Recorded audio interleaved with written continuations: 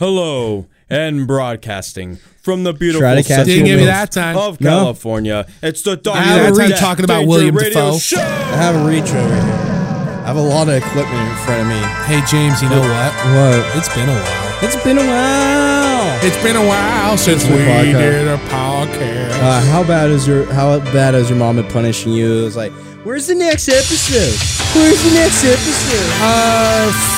Shun, where's the next episode? Almost once a day. Almost.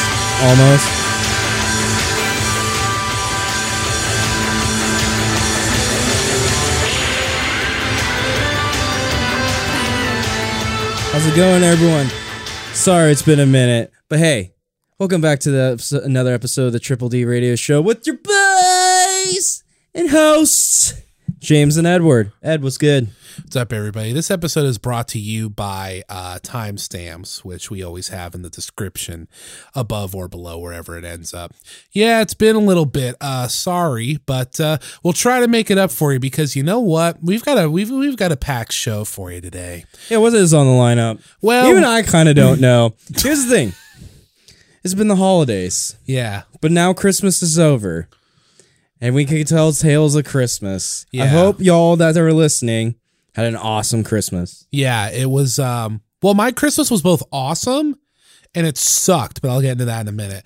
So we kicked things off with Hawt OR Nawt, of course, that provided by Mr. Hawtornawt, as he's known now, Jake Bonesteel. Mr. Hawt, dude, it's been so long, I totally forgot we call him Mr. Hawt OR Nawt. Yeah, I think it only started last episode.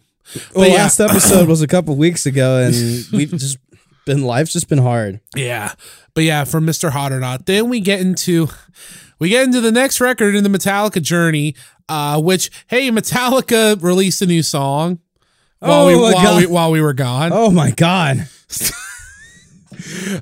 We invoked them, so you're welcome for single-handedly bringing back Metallica. We had so many nice things to say about Lars Ulrich. He was like, you know what? I fucking like these guys. We're going to make some new music and we're going to dedicate the new record to the Triple D Radio Show.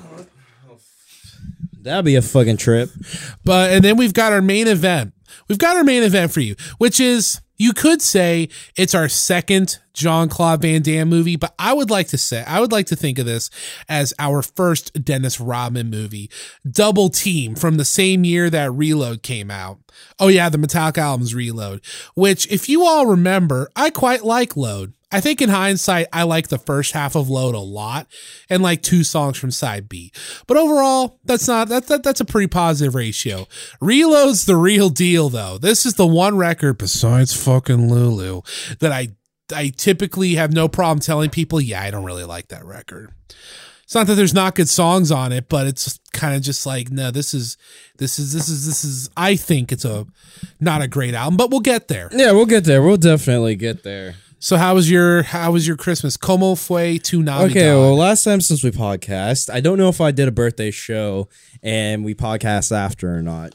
No, the last time we podcasted was actually almost a month ago on the 25th of November. Well, I did a birthday show. Luckily, that was successful. Yeah. What fucking sucked was I got fucking sick. Yeah, a couple weeks before that show, and that cold was not lingering away.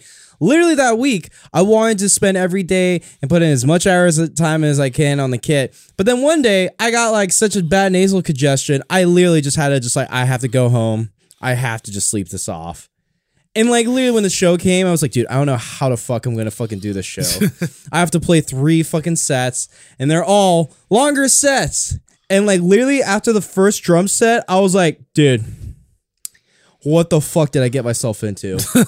I'm like, that was a brutal set. I fucking was just locking up. It was the worst band when it comes to playing because it's the most demanding.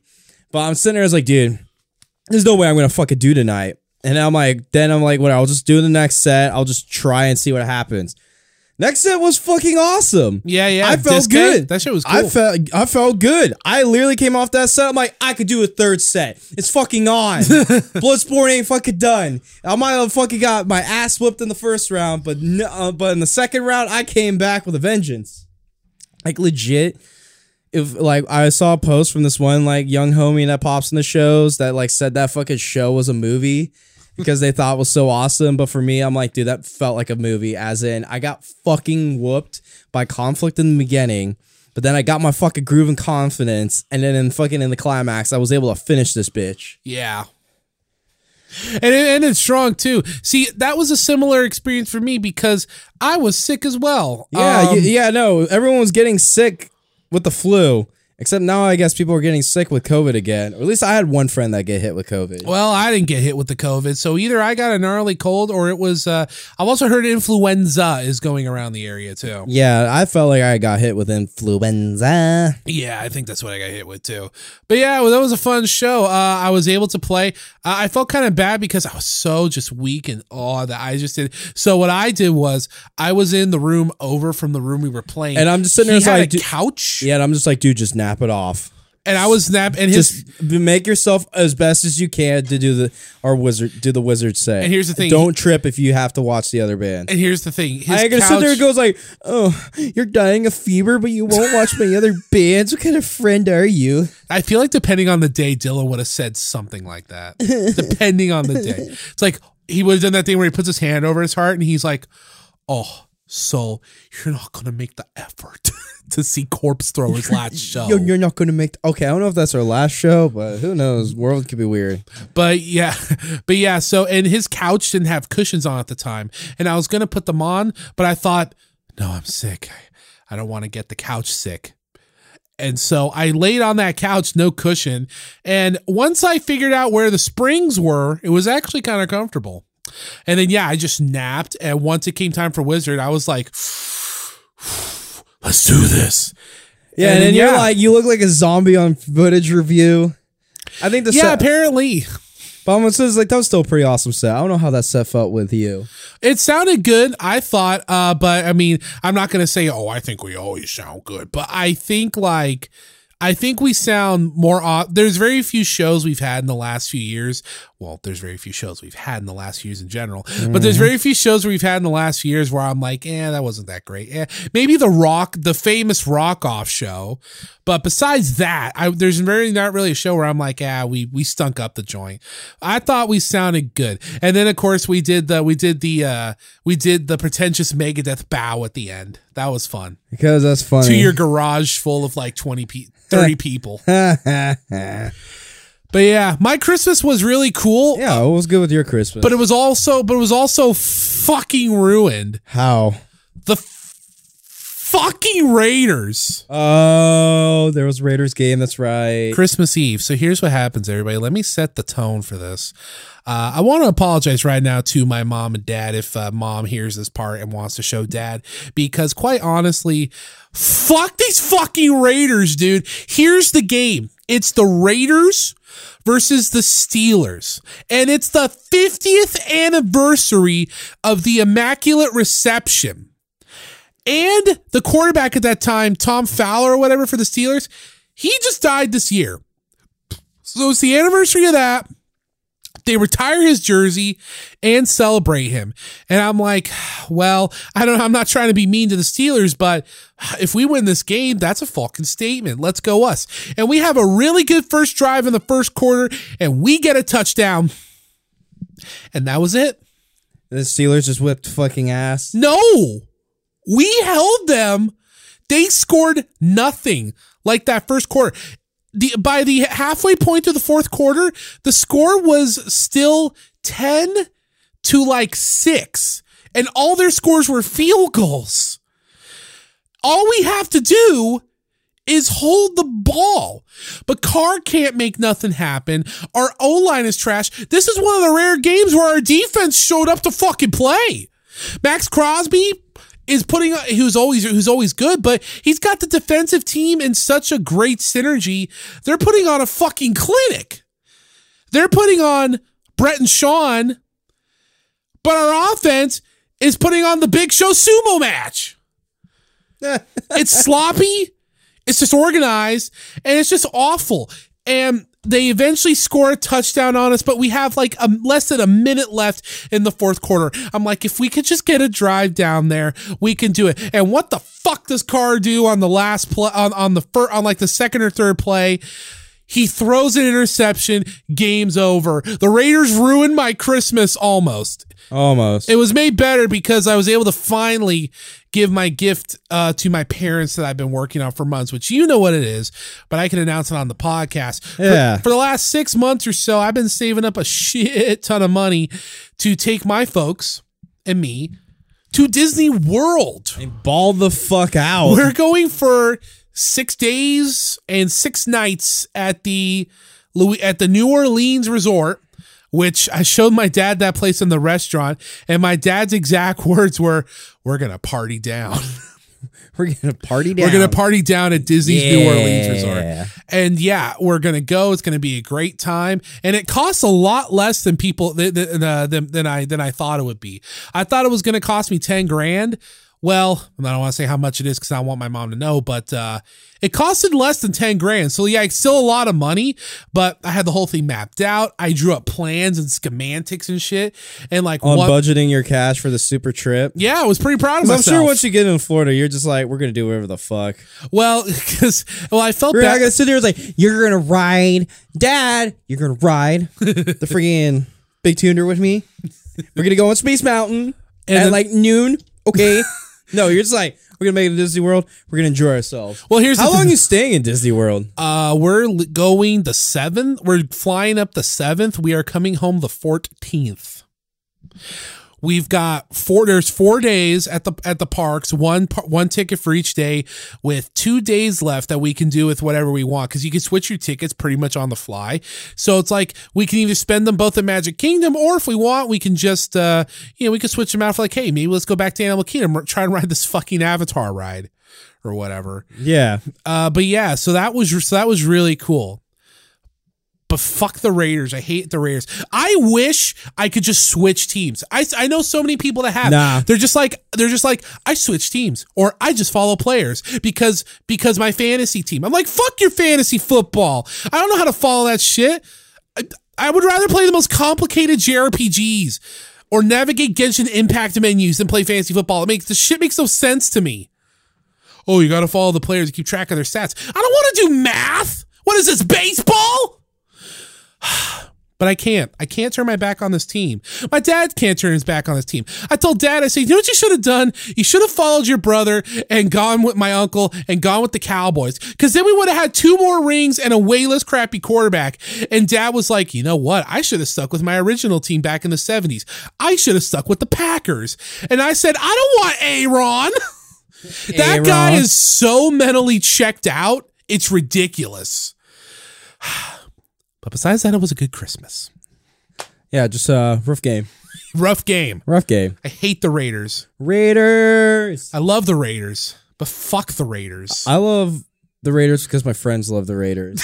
That's kind of it. I just know enough Raiders fans where it's like, I like you guys. Well, how many Raiders fans do you know besides me? Okay, I know you and your family, and then like not really much of a friend, but like I love his Instagram story as Lord Fowl, where he'll like go to Raiders games, and supposedly he's gone to a Raiders game where he got fucking drunk, threw up, and pissed himself at the game. Sounds like he was right there in the black hole. Yep. But this is like, he lives in LA and shit too. I think you repped the Niners a bit when we were in high school during the Kaepernick era. Yeah, but then I'm like sitting there, I was like, I don't care about football that much. That's true. And I was sitting there, like, I'll just go Raiders. I'm like, once Jerome Bettis retired, you were like, I don't need to stick around. Jerome Bettis like retired before I started watching. Oh wait, that's right. Yeah, Jerome Bettis retired in like 2006. I just saw the one documentary and I'm like, this fullback is awesome. Well, literally, he is the bus. Yeah. So that's a pretty sick. Like, my Christmas was a little bit more chill for the most part. Obviously, I didn't have a Raiders game. That made me go, no, you don't understand. Me and my dad, after the game, we went to our rooms because we needed time to emotionally detox. I felt so bad for my mom because right before we did the presents, I put in my clothes in the bathroom to take a shower. You did presents like after the Raiders game? Like a few hours after, yeah. I felt so bad for my mom because I put my clothes in the bathroom because I was going to take a shower.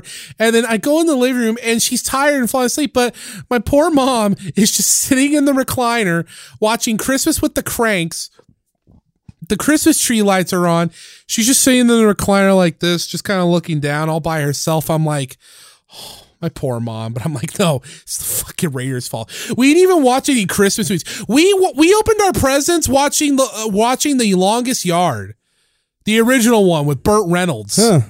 Well, Burt Reynolds was in the second one, but Burt Reynolds was the main character in the first one. That's what I mean. The football one in prison. Yeah. Yeah, the original one with Burt Reynolds. Yeah, but Reynolds is also in the second one too. They made a sequel? Well, you know the one with Adam Sandler? Yeah. Yeah, that's a remake, I thought. Yeah, he's in it. Oh, I didn't know that. Yeah, he's the coach. Oh, well, holy shit.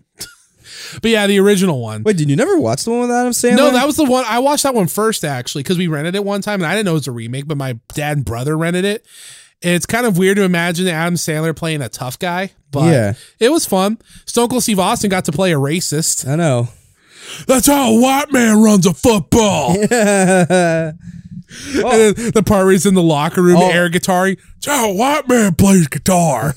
It's like Mississippi Queen in the background or something. Your Christmas. My Christmas. So I had two options this Christmas. One, do community service because I need to do community service hours. And I'm like, you know what? This would be the one weekend. This is like one of the like free weekends I can really get onto it. And I like looked up the schedule. I'm already signed. I got myself registered where I can now go volunteer at the homeless shelter. But then I also got tempted too. I was like, do I want to be like working 11 p.m. to 7 a.m. shift on Christmas? Or do I want to go down to Christmas with my friends and they're going to make a big old dinner that they spent $500 on groceries? Yeah, they did. Good friend Mr. Hawtornawt showed us the receipt. Yeah, and I'm sitting there like, you know what? I should just go hang with Christmas with my friend. And no, my Christmas was good. The only reason I just didn't care for it because it's like I was dealing with good friend Dylan and his dad. So it's double trouble with them. It's like double the trouble with them. And I don't know why, but I get pretty worn out with their like personalities where I'm sitting there and I was like, dude, which is kind of funny because good friend Dylan's dad, good friend Papa Steve, is like super, I don't know if you call him extroverted, but he talks, he engages. Dylan just sits there. And talks. Like maybe he just doesn't hang out with people too much, but just there's talks. And Dylan just sits there.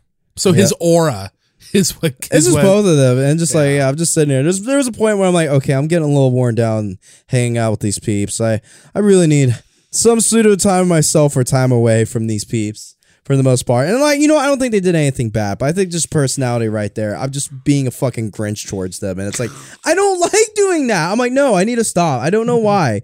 I like Desire Beat. But me and Papa Steve did play a mean game of freaking cornhole, so. How much you ever won in a game of cornhole? I'm just like, we learned the rules of cornhole, and then we were just playing like a good game, and Papa Steve whipped my ass. But I'm sitting there, it's like, everyone's whipping my ass at fucking cornhole. I'm like, sitting there like, dude, I'm not sure if I'm good at this game, if I want to put time. Also, good friend Bonesteel made me, friggin' Mr. Hawt OR Nawt, make me help set up a fucking projector screen in the living room and shit. Oh. And stuff too. So I had to like figure out how to use the fucking laser level, but also get a normal level and shit.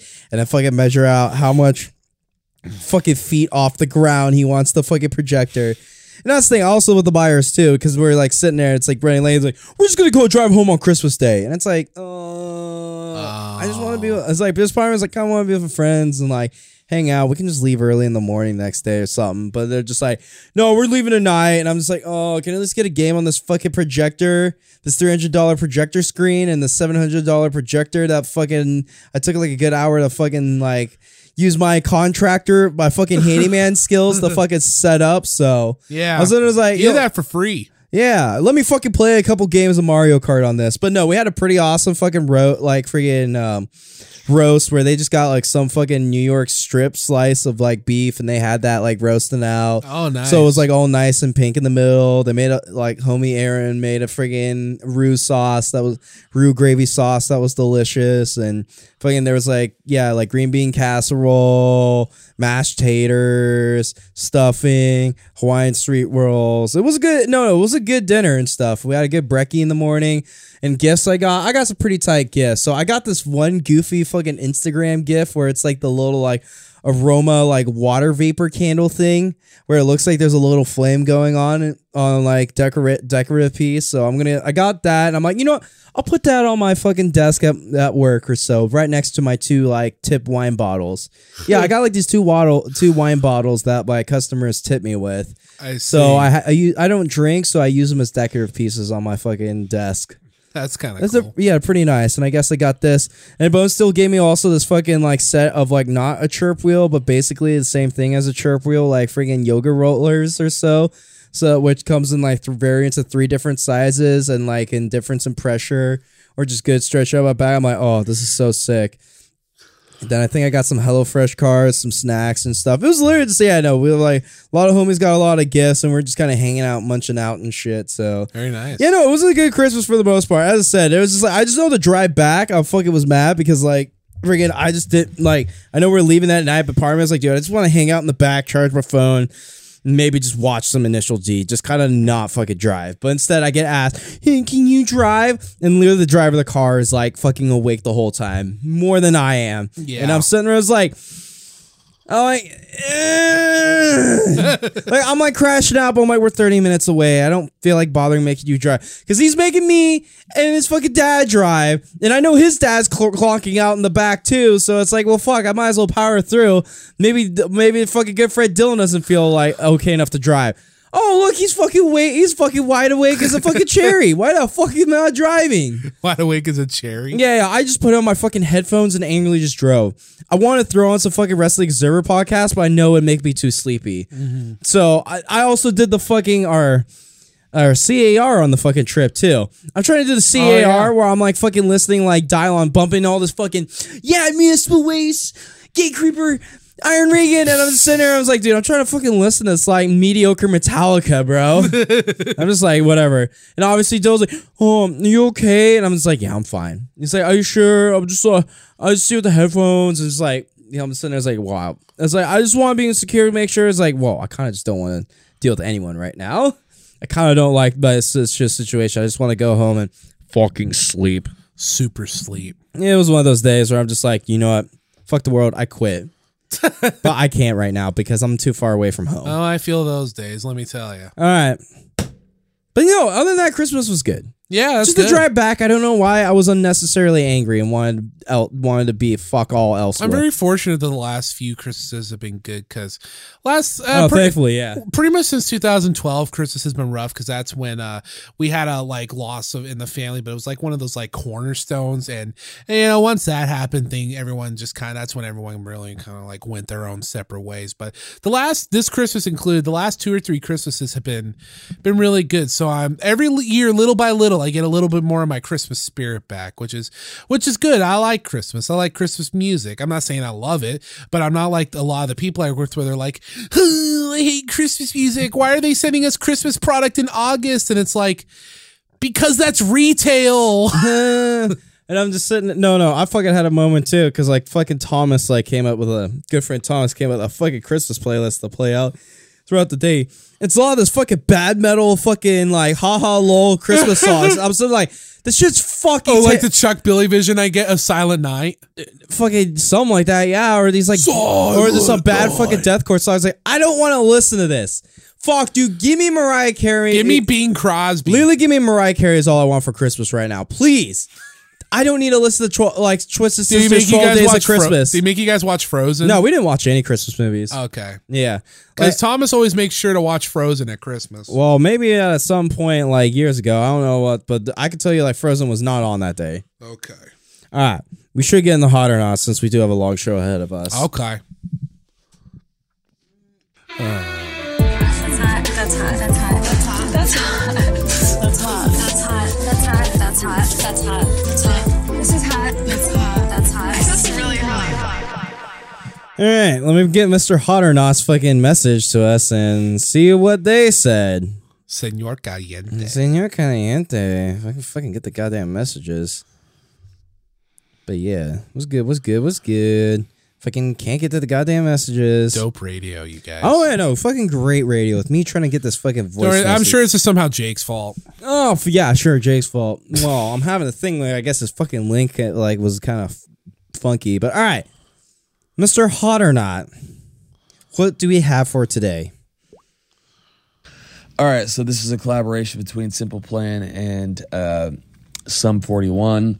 Oh, I think that this right here is a good example of how to not be hella cringe and suck when your band gets old and you've been doing it for 25 years. This is a perfect example of aging gracefully in a genre, all right? Because all these guys are in their probably mid to late 40s, been at it for 25 plus years, and this is a good example, I think, of just still putting out strong, good material this far into your career. So check it out. All right. And then we said this is how to not be cringe, but you said Simple Plan, whatever. But you said Simple Plan with Sum 41. Yeah. Check it. I used to lie awake and let I you used to lie awake. I used to put you first and always leave myself. Why does every pop punk singer sound like this? I'll admit you got real close, but I'll be sleeping fine. I don't know. Sorry, I don't mean to. It sounds like it should be an Avril Lavigne song. Didn't ruin my life.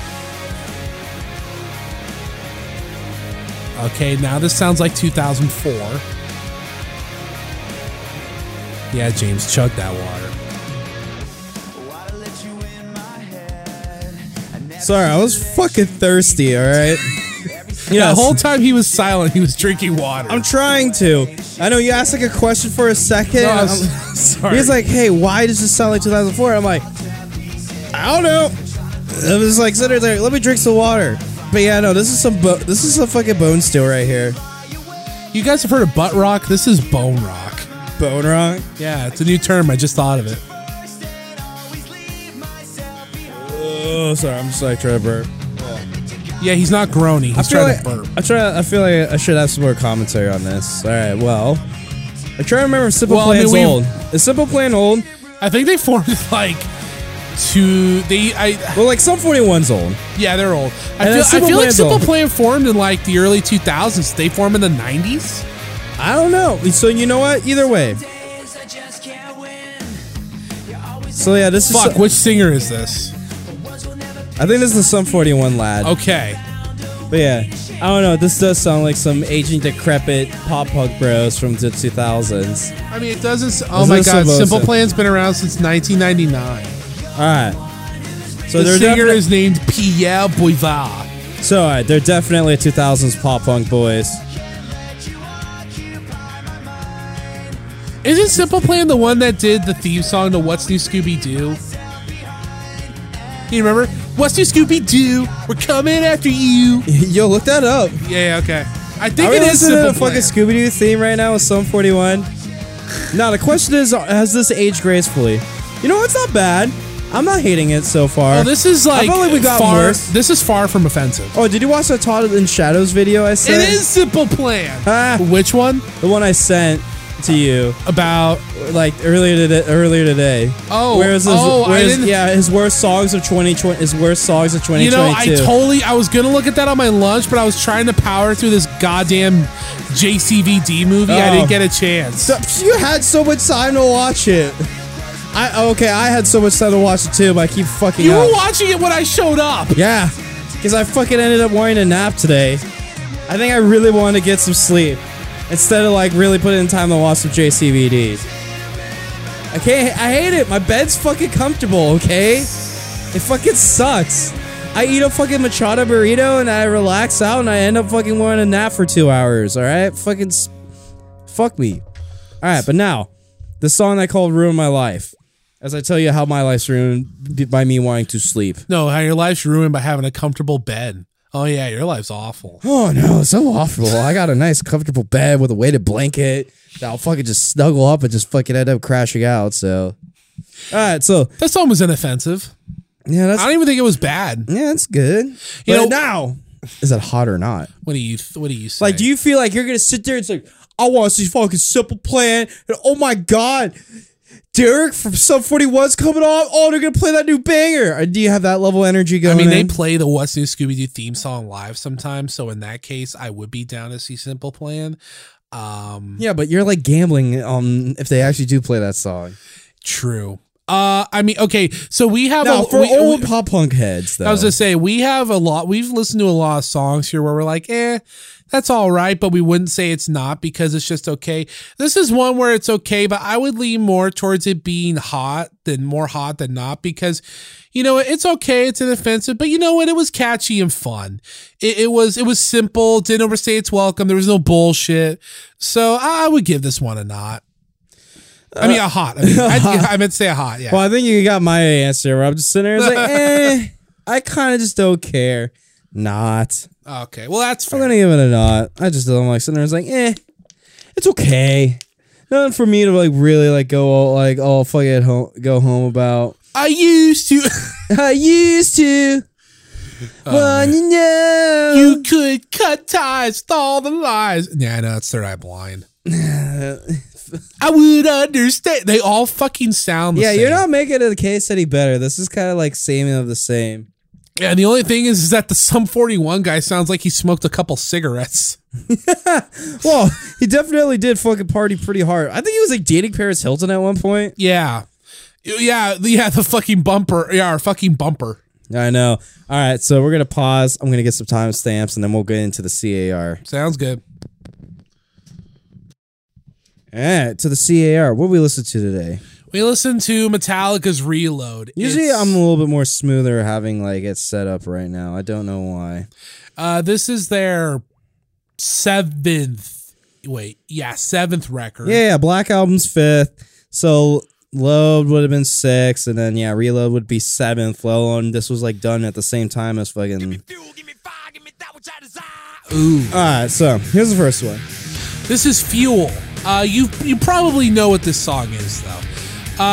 So in a If you listen to Metallica, I'm sure you at some point have like came across this song. I'll be upfront. I love this song. This is a way better intro than Ain't My Bitch. Oh yeah. I just think this song is a bunch of cheesy fun. I gave this one an 8. It's a really good song, good opener, and it kicks ass live. So for me, I wrote down this song doesn't suck. 7 out of 10. And you know, I generally do like this song because it's a casually fun song. Yeah. And it was fun as fuck to play on drums on Guitar Hero Metallica. Out of the fucking Load era, I don't know what's up with the song. Like, this is some total, like, fucking settled in Metallica cheese. Yeah. Because obviously, like, you gotta think lyrical themes where it come from. This is literally homies talking about cars. Did he write this about Initial D? Whatever. No, we were talking about it off audio, but yeah, no, this song's great. I totally stand by my 8. I would honestly totally be open to debate if this is the best song from the Load era, just because it's one of the only ones they play. Over in fucking what? Where's your crown, King? Nothing. They play that inconsistently, but yeah, I like the song. Yeah, you know what? So yeah, you gave it 8. I gave it a 7. All right, let's go on to the next one. So now, he says it right here. Yeah. Memory remains. So yeah. So I gave this one a 7 probably. Sometimes this song's weird with me. Sometimes I'm really in the mood for it because it is catchy. I like the music and riffs and memorable chorus. But sometimes I'm not in the mood for it. But I stand by the 7. I mean, this and Fuel are the only 2 songs they play off this fucking album, which means they play more songs off this record than they do Load, which is the better record because fuck me, right, guys? But yeah, I stand by this as a 7. I don't think it's as good as Fuel, but it's good. So, for mostly just the verse that we have listened to right now, I have a very stupid comment where I wrote down, Soundgarden Metallica. This does not sound that much like Soundgarden. Well, I'm saying the verse. Oh, yeah, maybe. A little bit-ish. It's a dumb comparison. But I wrote down, you know what? I'll give it a light 7 out of 10. It's a super hooky chorus, though. Oh, yeah. And then the calm response they do live where they do that da da da da da da. Yeah, you know what? Out of this basically a double record. This is for sure one of the Yeah, think about it. quote unquote diamonds. Yeah, think about it. This song and Fuel are the only songs they play off these two records consistently. Yeah. And I think Load has better songs. So, yeah, that's why I was like, fuck me, right, guys? I know, fuck you. But now this one, Devil's Dance. Ooh, that bass tone. Okay, so I give this one a 6. So, like, there's like 5 or so songs off this album that people consider a hidden gem, besides like Fuel and Memory and stuff. And the next song, I think this song's okay. I like the bass tone, but when I listen to this song, it just kind of sounds like a more like a more upbeat version of God That Failed. It's inoffensive. It's got a cool solo section, but it's all right. I stand by a 6, maybe a low 6, but 6 nonetheless. All right, I wrote down like this one's a slow burner, but it has a pretty funny ass slide guitar solo. Yeah. I give it a 5 out of 10. But this song just goes on for a minute, and it does not go anywhere. That's the thing. Load has one extra song, and I think it's like longer by like 5 or so minutes, but this record feels way longer than Load, I think. All right, it's next one.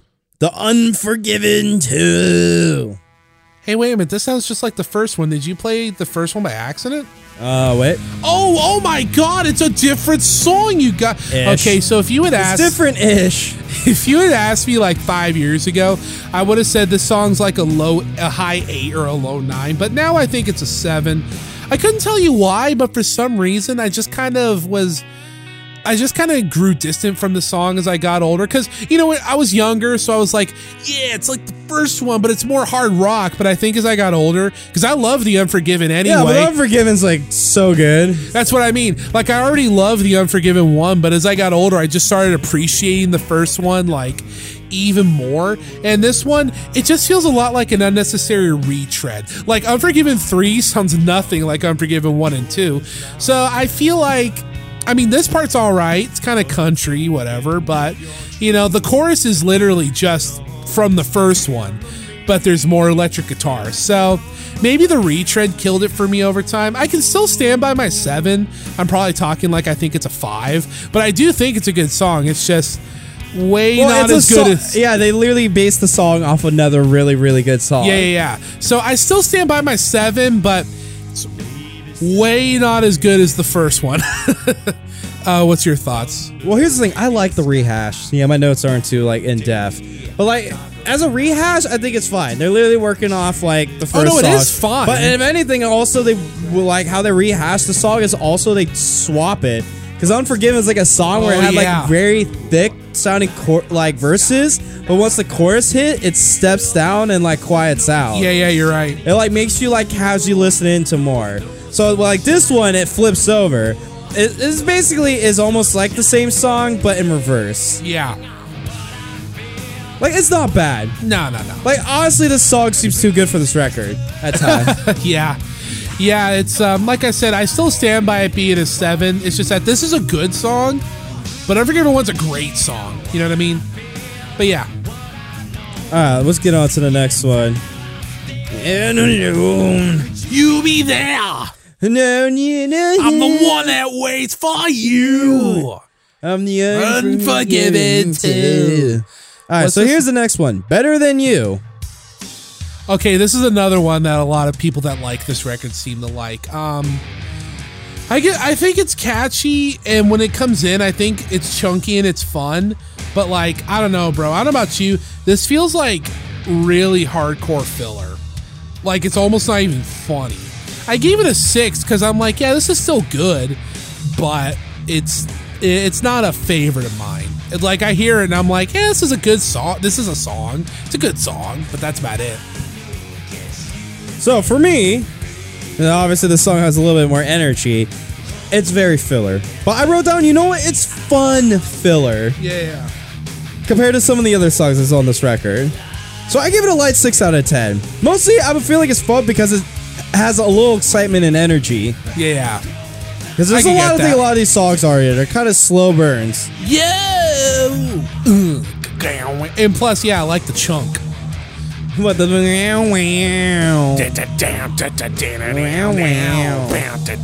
it's not bad. Yeah, you know what? There's worse songs. Definitely.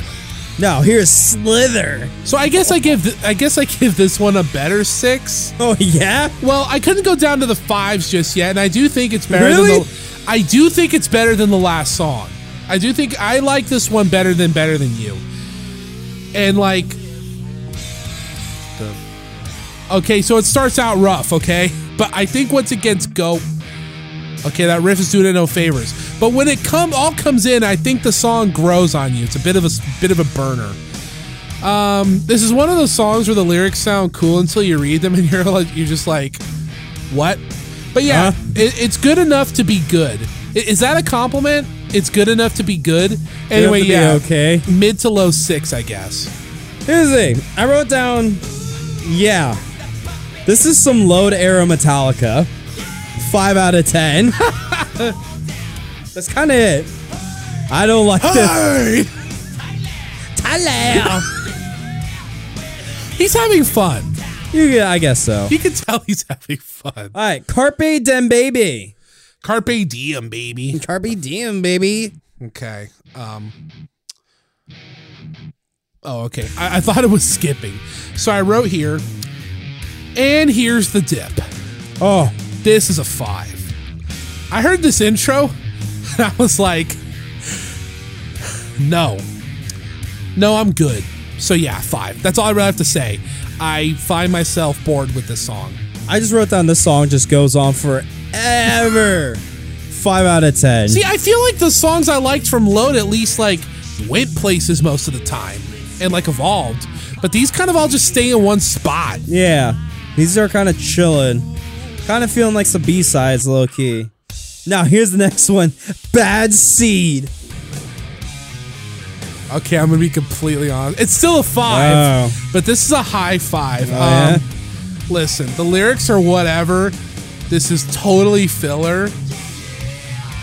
But I really think like the main riff and verse section when it comes in was wait, listen. Bad.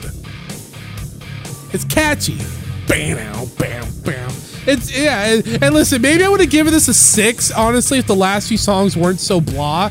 But I actually think this is a good song, so I give it a high 5. Maybe this is what they call a guilty pleasure. It might be a guilty pleasure. But I like it. I wrote down, this is some Red State butt rock. I also low-key have been thinking right now, I was like, dude, I can imagine Bret Michaels making the song. I'm letting that destroy you right now. Fucking hate you. What do you score it? Light 5 out of 10. Okay, so we're mostly in agreement. Yeah, dude. Let this fucking banger be played by fucking Jackal. No, shut the fuck up. Shut the fuck up. He wouldn't have made it this good. All right. So the next one is Where the Wild Things Are. Isn't that a child's book? Yeah, it was by some dude named last name Sendak. I had that book when I was a kid. It was fucking trippy. But so now I ended up giving this one a lower 5. I do like I ended up giving it a lower 5 for some reason, even though my next sentence I wrote here is this song is boring. Like, they do some stuff with the chorus medley that I think is different and interesting. And this song actually sounds like they're trying to do something different as it goes and evolve, especially on this record, specifically Reload, which has been very samey. I didn't care for the result, like a lot, but I guess I liked it enough to rank it the same number, but a little lower spiritually than Bad Seed. So what was your score? Sorry, I was spacing out. Oh, I gave it a lower 5. Well, I wrote down this song as a slow burner. A light 5 out of 10. I don't feel like it hit the 4. Here's the thing. The songs don't hit a 4 territory. But there's a lot where I'm like, it's fine. But it's not pissing me off. Yeah. Didn't you give a song off the first one alone? Did you give Ronnie a 4? I give a couple songs a 4. Yeah. Like, a lot of the songs are pissing me off or making me fall asleep. Like, yeah, this is a slow burner, and I'm sure I was kind of falling asleep, but I wasn't full of, like, piss and vinegar. And yeah, I was listening to this on that fucking bullshit drive home, so I had a little bit of piss and vinegar in me. That's what I'm saying. I told you, that fucking trip ruined your perception of Load. The first one? Yeah. No, Prince Charming. What do you got to say? I gave this one a 4. You hate Prince Charming? This song feels like if Metallica wrote a glam song, and I think that's gross. Listen to it. Just listen to the song structure. When it comes in, I'm listening. I'm like, convince me, because I rated this higher than what you have. Like, honestly, hearing it, remember how you said, oh, Bad Seed sounds like Bret Michaels? This sounds like Poison would have wrote this. What, CC? Yeah. It would have pissed off my mom. He busts into eruption. That sounds like some Bret Michaels shit that Bret would have done. Here's the thing. I wrote down, this is some energetic filler, though. Here's the thing about these loads. There's so many slow songs. And then they really bore me. Like, this doesn't bore me, though. I needed this. Gave me a little bit of life. You are the same as we were in high school. All you need is a little speed, and suddenly you care. Ah, yeah. I give it a light. That's the reason why you like punk rock. Hey, I give it a light 6 out of 10. I like some. You gave this a 6? A light. Like, I don't feel. You could say a high 5, sure, but I don't know. This ain't a fuck you 4.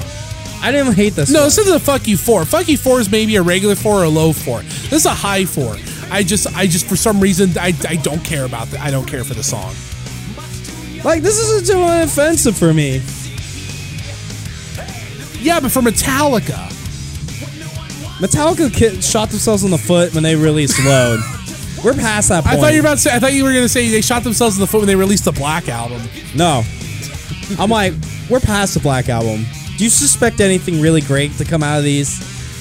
Well, I thought there was great stuff on Load. Yeah, but I don't suspect and great the first records. 2 songs on this record are good. And The Unforgiven's good. Yeah. Bad Seed. Oh, well, you really like Bad Seed. Well, I don't know why. I think I like Bad Seed the way you like Prince Charming. Well, maybe. Whatever, Butt Rock Tallica, I'm fine with. Glam Tallica, everybody. Dude. Bro, they got Bob Rock. He fucking produced Motley Crue. Well, yeah, but he produced Dr. Feelgood. Yeah. I don't know why I thought that would help my argument, but yeah, he produced Dr. Feelgood. Whatever, let's get to the next one. Yep. Low Man's Lyric. So, what do you think about this one? I'm sorry, for some reason that soul opening note made me laugh. So this is this weird one. This is like a ballad jam, weird like avant-garde hybrid. It's like a country like epic. It's probably what I wrote here. This is probably what The Unforgiven 2 should have been instead of just being a rehash. You probably won't be able to like tell because this intro lasts for a while. Yeah, no, this one goes on for a minute. But there is actually really like there is good music in this song, if you have the patience for it. Yeah, I think it's okay. It doesn't evolve a lot, but it's not the most boring they've done. Like I say, you just gotta have a little patience for it. But for it being this late in the record, I could totally understand if you know you hear this and you're just like, yeah, I just want to skip it. But yeah, it's okay. I gave this one a 5 because I liked it better than the last song, but it's still nothing amazing. So here's the thing. This is a weird and subdued song. Yeah. Because out of anything, like, here's the thing. Out of, like, slow Metallica songs, this is definitely, as you said, very, like, avant-garde. Yeah. You go like, okay, this is kind of weird.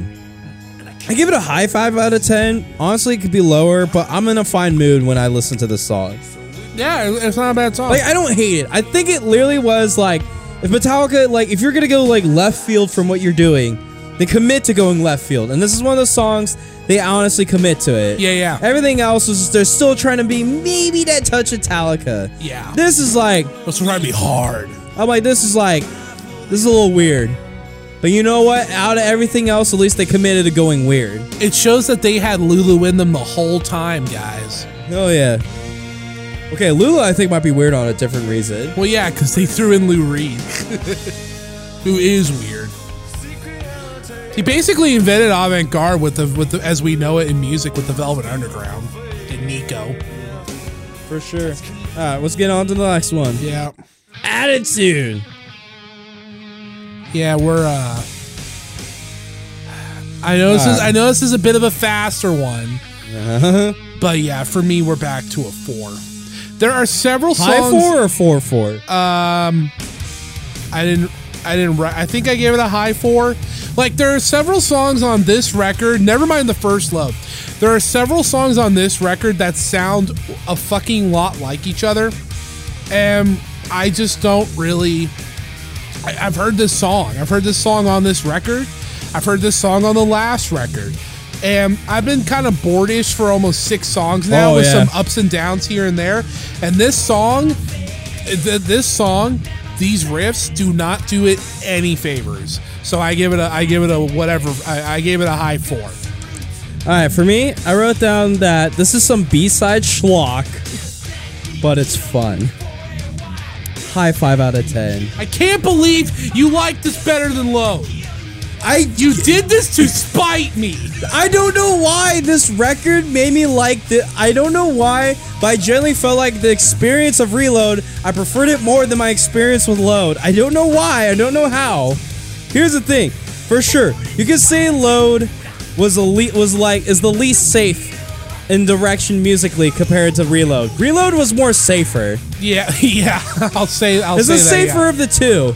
But honestly, it feels like it's a bunch of B-sides. And the thing is, a lot of the songs on both records are fine on their own, but when you listen to them all the way through in one album, it's like, fuck, this goes on forever. Yeah. So I don't know. I don't hate this. I like this butt rock Metallica.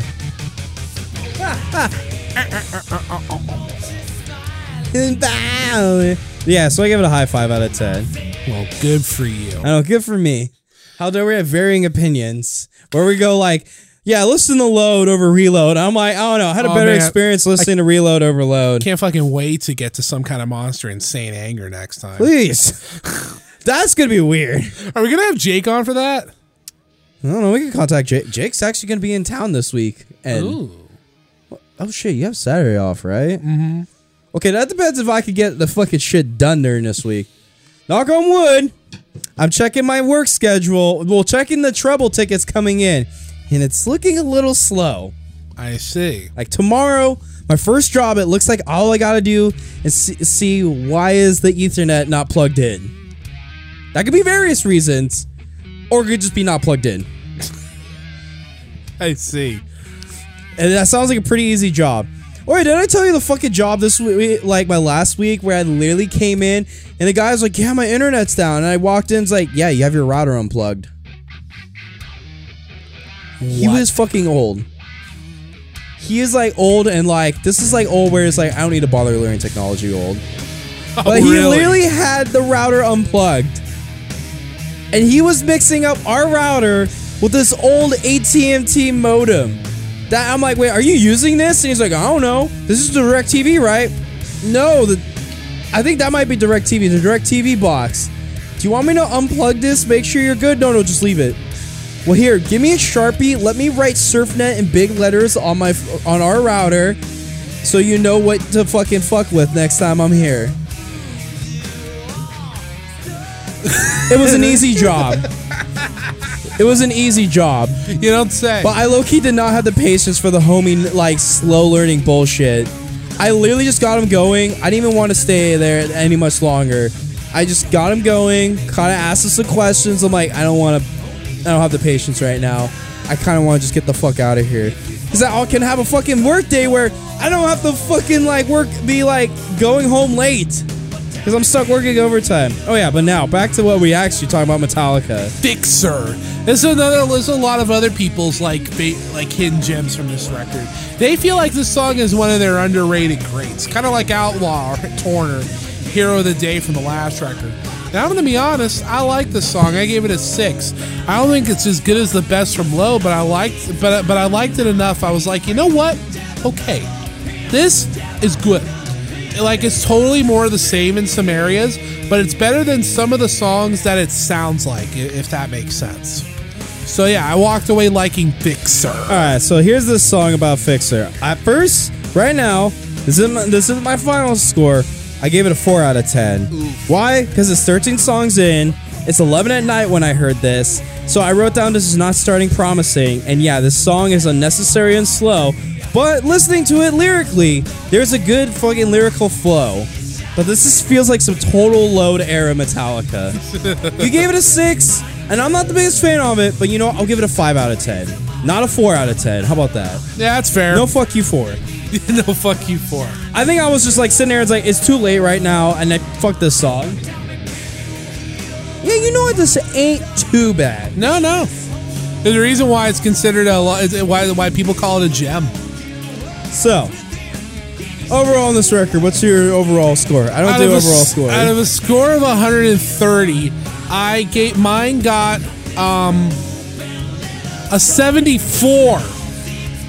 So like, at the end of it all, now that we've gone through it, and now that you've heard these records for the first time, I think. Yeah. What's your thought on Alt-tallica? So let me tell you about Alt-tallica, Load Era Metallica. Kind of on the same issue when Guns N' Roses released out fucking Use Your Illusion. Couldn't you just put all the Can't you grab all the bangers? Because we know these are all written at the same time. Yeah. Could you just grab the bangers from each record?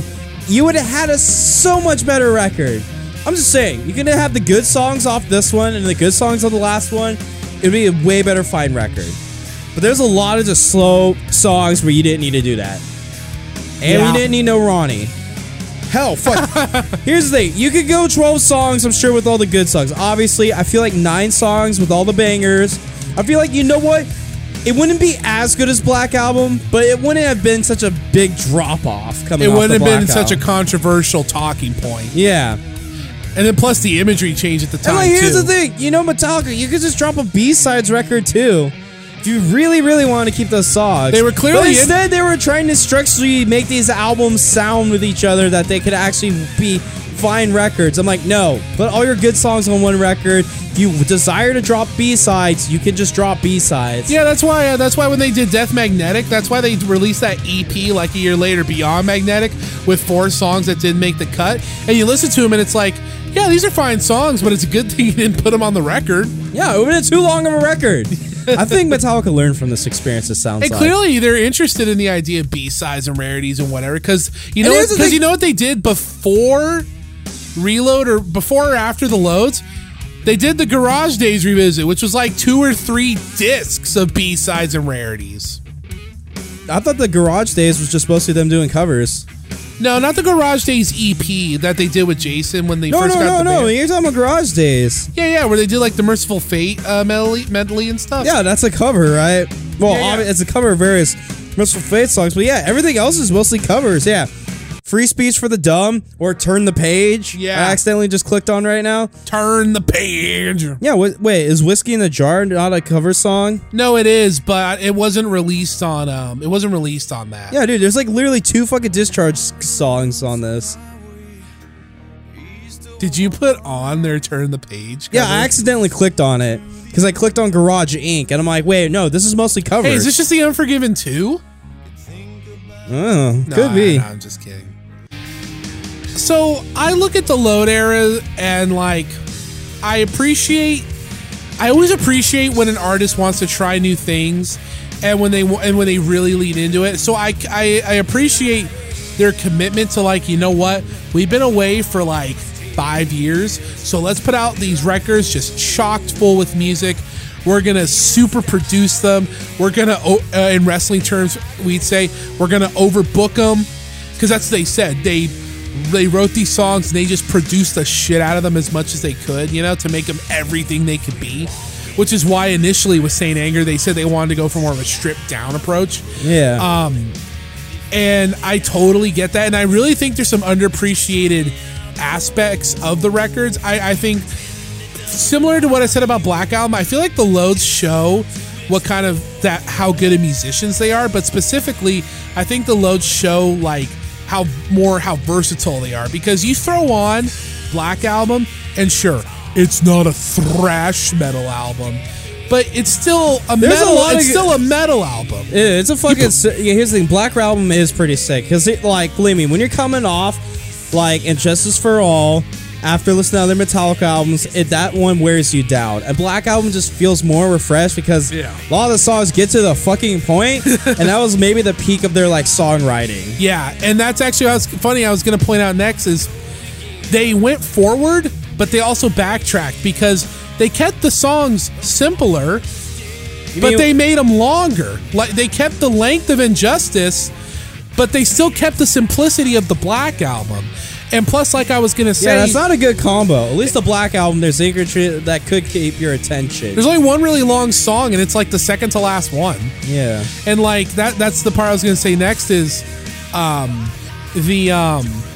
you throw on the Black Album and it's like, yeah, it's no thrash album, but it's still a metal album. You throw on Load and Reload, and there's times where it's like, there's metal elements, but this doesn't feel like a full on like metal album. What is it? I'm looking People at have joked that said, oh, it's like grunge or it's alternative, whatever. It's very alternative. Well, I mean, I won't deny his alternative influence, but yeah. So I really think the Loads are like, it shows, hey, we can do more than metal. I guess, if you want to word it that way. They tried it. Yeah. But it's not like what you want with Metallica. You feel like you could, this part of it's like, maybe you guys could have just started a side project and do songs. No, like you this. can't do side projects. You have to be 100% committed.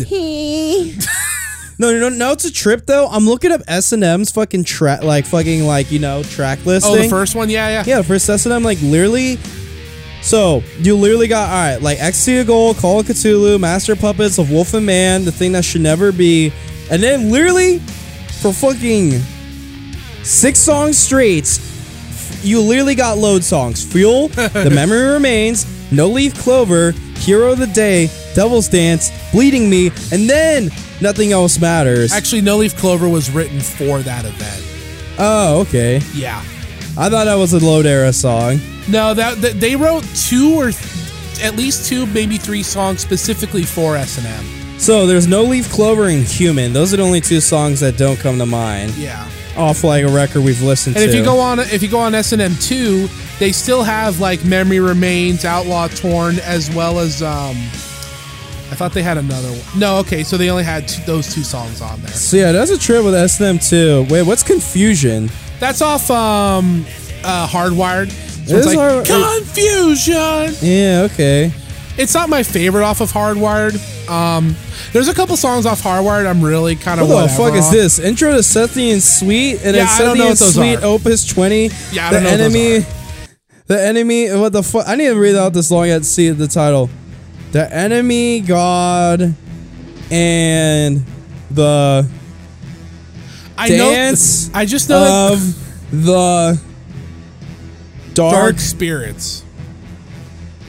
Well, ain't that a fucking mouthful? Well, these are classical orchestra pieces by like orchestra dudes, and for whatever So it's reason, just to break it up where it's like, oh yeah, there's an orchestra here. It's a little bit Metallica's like, all right, we're gonna go grab some water. You guys rip something real quick. yeah. So yeah, and like the intro, and then the Suite Opus 20 in the Iron But then you Foundry got- stuff is about like 10, 12 minutes. I don't know what. I like the intro of The Memory Remains. No, it's good. Fortune Pay, Mirror Bane, God insane, but the memory remains. That's a good song. You know what? That gets me. It gets me. No, it's good. It's yeah. good. I'm just saying. Still can't believe you liked Reload better than fucking Load. Maybe. You know what? Listen to Load again. Okay, you don't have to listen to Load again. but- No. Can I save my energy for Saint Anger? Oh, dude, that I'm ready. I'm gonna need that. I need all of it. That's gonna be the good one. I've been taking a good long break to handle the next weeks of abuse. Yeah. Well, at least once we make it through Saint Anger, then I know we're in safe Metallica territory. Well, Not except really, Lulu. because we got Lulu after Death Magnetic. At least we got a break with Death Magnetic, all right? I know that's a safe record, That's true. but these haven't been safe records. These are weird records. They are. All right, let me get the timestamp. We'll hop into the main event. Yep.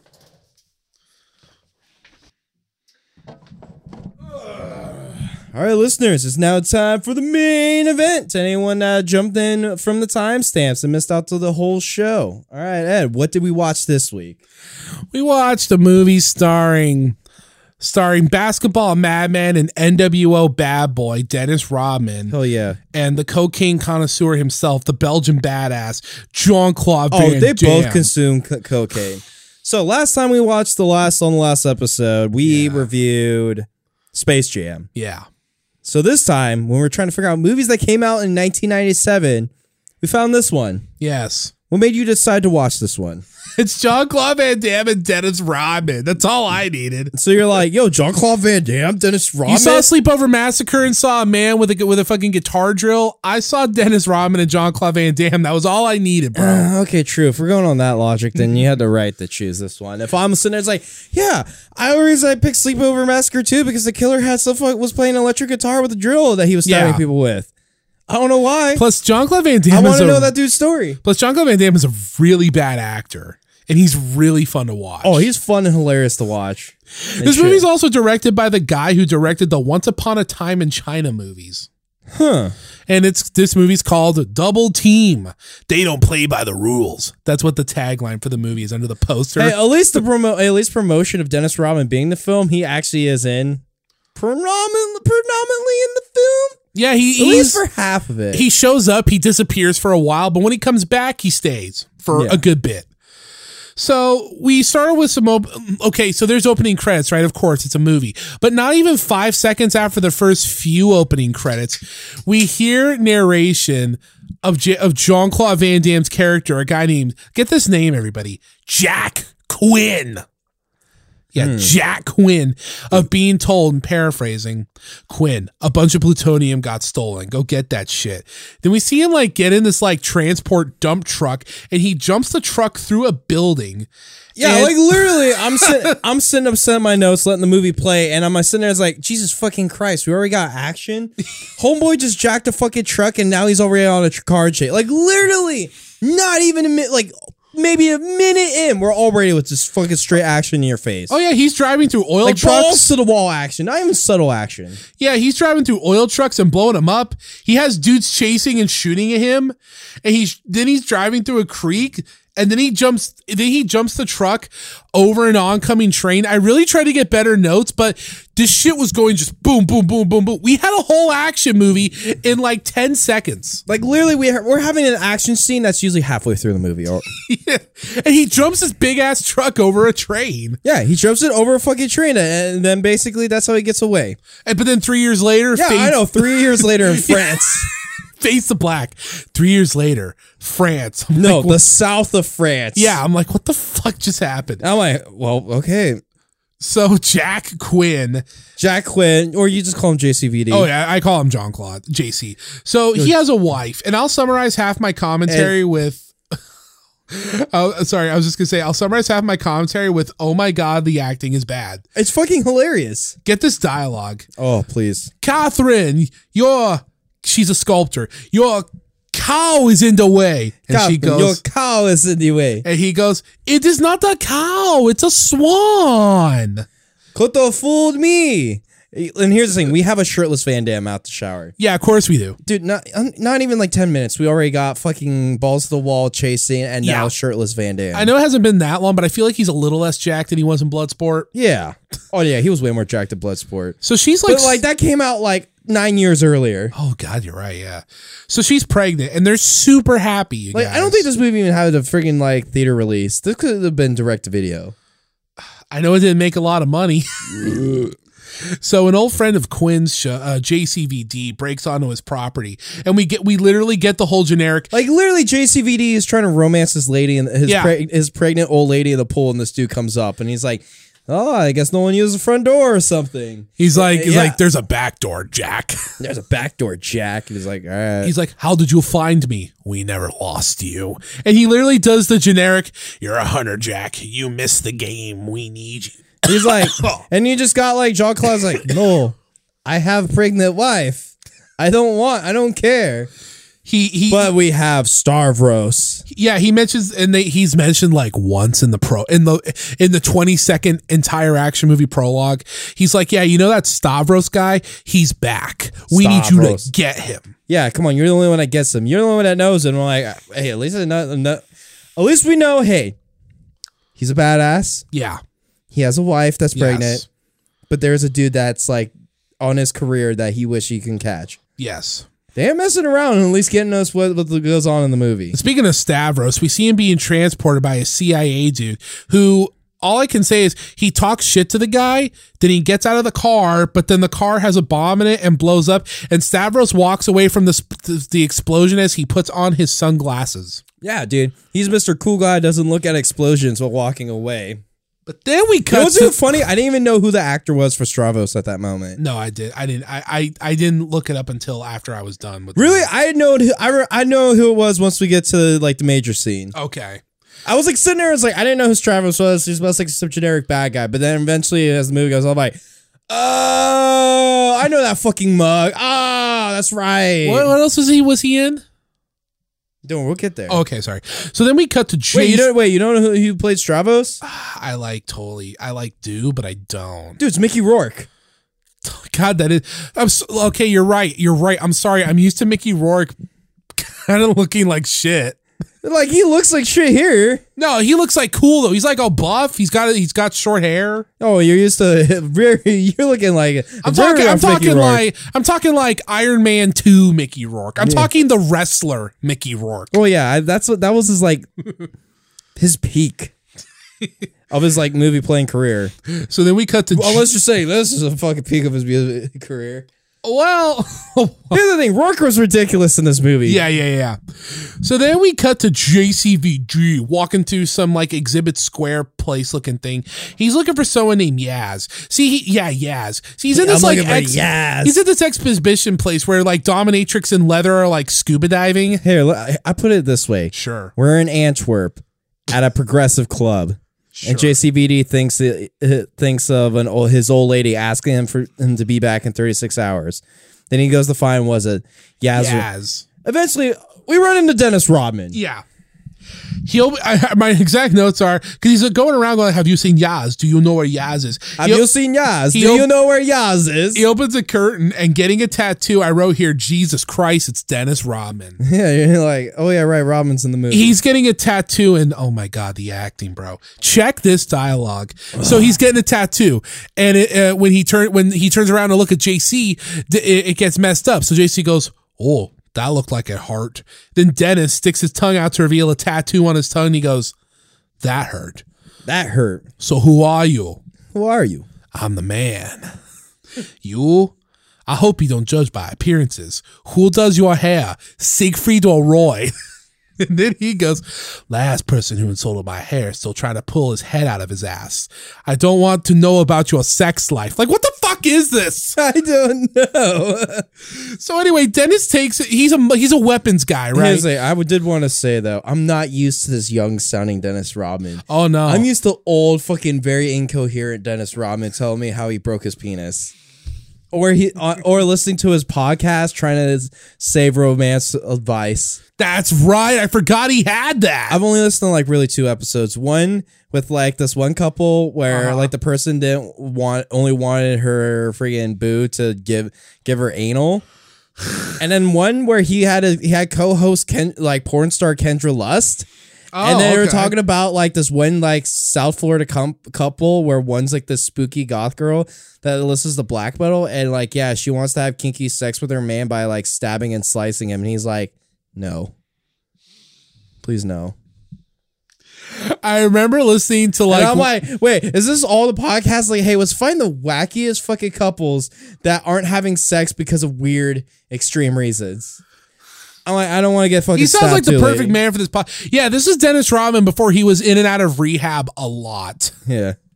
So then he takes Dennis. So he's a weapons man. So he takes JCVD to his armory, and Dennis Rodman. Yeah, I'm gonna call him Dennis Rodman. Yeah. Dennis Rodman is stacked the fuck up. I just wrote down. I was like, so he's basically JCVD's Agent Q right now.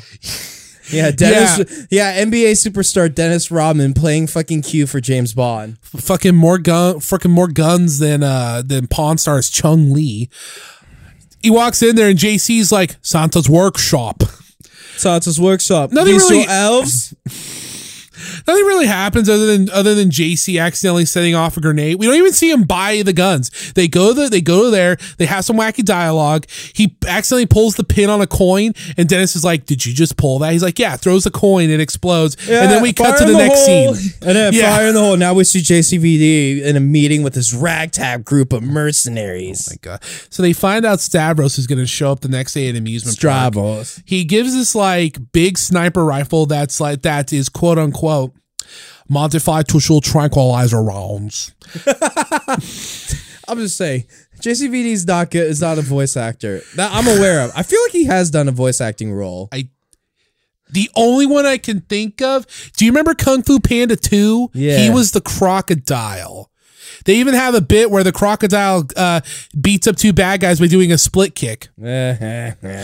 So he gives the big sniper, which is modified to shoot tranquilizer rounds. This big crazy fuck you gun. He asked the lady if she can shoot. Who is my dead eye? Yeah. And so you got this like tough lady goes, I am. Yeah, he's like, can you shoot him from 200 yards away? She goes, with this, I can shoot the dick off a hummingbird. From 200 yards away. Then he says, okay, lady. Then he says, I thought that was a bad line. Then JC says, he is like a snake.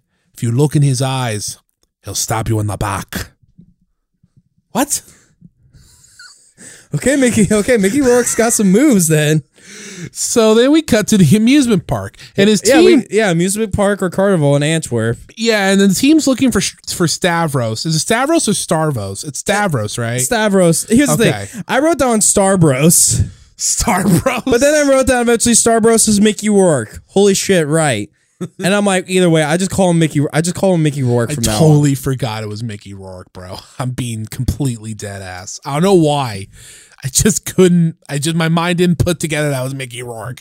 What is? I don't know. Actually, it was like, holy shit, it's Mickey Rourke. Like, so Mickey Rourke hasn't done anything prominent. Like you literally said, like maybe like the two movies. It was The Wrestler. He showed up in Iron Man 2. And he was in Expendables. Was he also in 48 Hours with Eddie Murphy? I don't know that one. Oh, okay. You would know that better than I would. So then, at the amusement park, they're looking for Stavros. They're looking around, reconning, looking around. But you see, guys, JCVD feels a disturbance in the force. Yeah, I feel a disturbance. Like, Stavros is too smart. Where's the driver of the car? Then Stavros actually shows up, and we see him meeting a woman who has a kid with her. I'm like, oh, God, he has a kid. And I realize, oh, God, we know where this is going. Yeah, so seeing the kid makes JCVD hesitate. And then Stavros had guys with him and he's tipped off that he's being watched somehow. Either way, he whips out a handgun and shoots with pinpoint accuracy. He shoots JCVD sniper lady right in the face. Yeah, dude, just straight up. I'm like, oh, hey, I guess Mickey Rourke is a badass. Either way, they have a big ambush shootout in this fucking like carnival. Yeah, it kind of fails. Yeah, JC's entire team gets slaughtered. Yeah, basically gets slaughtered. Yeah, and it just fails. Unfortunately, I guess Mickey Rourke's kid dies. His wife too. His wife and his kid dies. So you kind of have sympathy for the bad guy. But I guess he's a bad guy. We don't know. I can't remember what he's bad for. Yeah, I saw this and I'm like, this is just the origin story for the Punisher. Yeah, you're kind of putting this on yourself, I guess. So then Stavros runs into a hospital. He takes out some security guards. I did want to mention one funny fucking quick thing where we see JCVD hopping over these fucking like carnival things, and literally he's tripping over these fucking mass amount of like Coca-Cola cans running, but then he just flips out and does a fucking split kick on two dudes. Yeah. He turned a fail into a success. Yeah, it was weird. So now, he followed JC. Yeah, they go into a hospital. Yeah. That's pretty empty. But there's workers and children. Yeah. I'm like, wait. Babies. I'm like, dude, have you ever been to a fucking hospital? They do know they're fully staffed at night, right? Yeah, these are like hospitals. They're fully staffed out. 24/7. Yeah, they're kind of fucking busy. And I'm like, there's no one here. Except some dead except dead workers and some babies. They had one security guard, there was one doctor lying on the floor, and then there was a shit ton of babies. Yeah. No one was watching the babies. I know. They were just in rooms in their incubators by themselves. Yeah, we were very concerned about how is this hospital empty. Either way, it's a movie. So through his dialogue, it's made very clear that Mickey Rourke, I guess, as he is, it's so much funny to say. Mickey Rourke feels that Jean-Claude Van Damme is responsible for the death of his wife and child. Yeah, he's literally telling us his kid liked riding ponies on the weekend. Now we can't because he said something like, "Pony's gonna miss that little boy," which shouldn't be funny. But damn it! But it's Mickey Rourke. Yeah, he's just the way he said it. Pony's gonna miss that little boy. And I'm like, damn, you kind of just like JCVD kind of made it like a supervillain. And he doesn't say, I swear vengeance upon thee, but he basically says he swears vengeance upon him. Yeah, because he's fucking he's trying to do a slick Mickey Rourke style thing. Because Mickey Rourke's cool.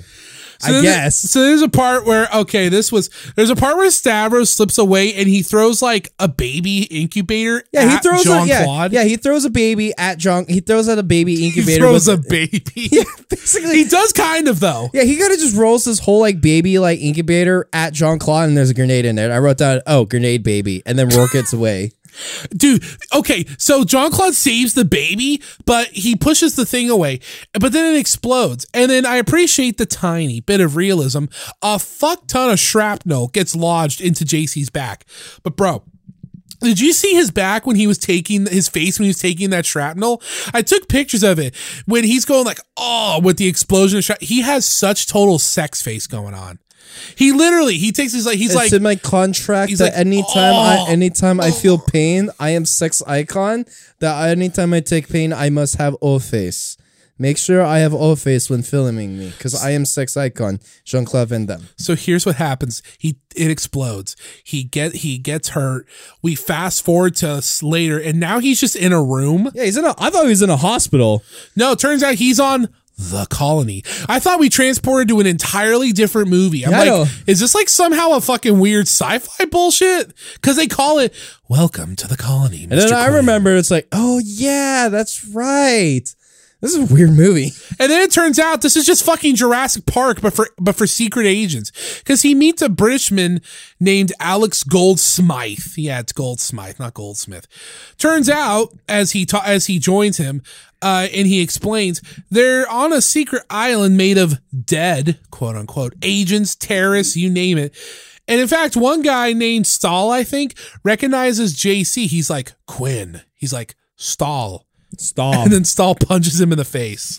So either way, yeah, because they're just on some island with I guess like these are all these super agents or whatever that are like that are like basically they've failed, but they're too dangerous to actually might leave, but like they're too dangerous that they should be dead, but maybe we could put them to use. So we put them all on this island. They're too dangerous to live, but too valuable to die. Yeah. So then, yeah, that's basically the whole thing. Alex basically tells them they're the last line of defense in counterterrorism. They operate on a contract by contract basis for the governments, and that's important because then we see them all in a room with a bunch of computers and a bunch of dudes and shit, looking over some plane crash footage as they talk about how there's quote unquote something up with the Koreans. There's something up with the Koreans. We see someone of the presidential like whatever U.S. presidential staff like make a friggin' comment on this event, but then we were sitting there. I was like, JCVD, how badass are you? And he's like, let me analyze the plane. I see a shadow, and then they do a cover. I was like, oh hey, that could be a shadow of something, and realize this was a cover up for a spy plane, so that the friggin' U.S. can spy on the Koreans. But before this scene can breathe, then we're just outside with JC overlooking the water, and Alex Goldsmith goes up to him and he says, I think Jean-Claude asks, how do you keep the place hidden? And Alex says, underwater lasers. Yeah, they're word for word. Underwater. This movie is from 1967. No one comes in and no one gets out. I'm like, okay, bet, bro. So basically, JCVD. Yeah, like he's told about the island laser grid, and there's also a rough undertow. So basically, someone did swim off and try to escape, but the undertow got them, and it would have been forever for them to fucking make it to whatever actual piece of land. So yeah, and then if someone did, then his guardian angel or his sponsor would then have to go hunt them down and kill them. Yeah, I'm like, what an island. What a weird movie. Like a mix between Jurassic Park and Mortal Kombat. Like literally this island could be a movie on its own. Yeah, I actually kind of wish it was. But no. Fuck Stavros and JC's wife. This actually would have been a hell of an idea for a movie. Yeah, interesting concept where you're a super killer, but then you're on an island, but you can't leave. But then you realize the island sucks. But no, we need Mickey Rourke throwing baby grenades at Yes, Jean-Claude Van Damme. Yes, we need Mickey Rourke with baby grenades. Also, we got Dennis Rodman in the film. We should use him. Yeah. So then we see Catherine looking super sad, you guys. But she gets a call that her sculptures have been chosen for an exhibit. Then we go back to Jean-Claude Van Damme. On the fucking laser island at the colony. The Colony. The Colony. That's a good name for, I mean, it's generic, but that's a good name for a movie too. The Colony.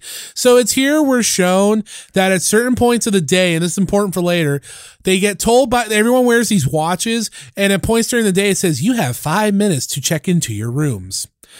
And then as that's happening, we see a supply drop is made to the local waters. Once they turn off the laser, then they have people go retrieve it, which is also important for later. Yeah. And then Jean-Claude Van Damme then makes himself a series of calendars and what does he say? It's to someone's birthday or something? Yeah, I'm sure it's his kid's birthday or something. Oh, that's right. The birth of his child or something. Then we see Catherine going to the art exhibit. Yeah, it's some yuppie art museum, and then we see like the fucking, just like looks around. That's pretty much all that kind of is. happens. Now back at the Colony, we see. Here's the thing about JCVD. Back at the wasted movie concept. Yeah, back at the wasted movie concept, we see JCVD all looking injured, but in his room, he's not injured. Yeah, what the fuck? So yeah, he starts just doing random prison exercises. I thought maybe it was a thing where Time for JCVD to get in shape. I couldn't tell if he was faking his injuries or if he was just like, I thought, because he lifts his leg up. I'm like, okay, this is going to be where he builds himself back up. He's going to do some rehab. Nope. As soon as the door closes, he drops the clutches. He's doing like, I don't know what they're called, but he's doing a whole bunch of exercises, hanging them from the wall. Hey, from I his just calves. wrote down, was like, we get it. We got the JCVD splits right now. Yeah. And then he does gymnastics training.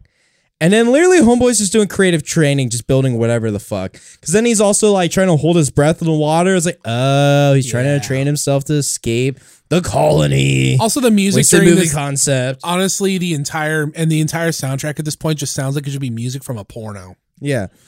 So yeah, but also still in the Colony. Now they're back in the Info Dome. That's what I called it. Yeah, that's fair. They're like, okay, we know where Stavros is, but who's his boss? Who's paying him?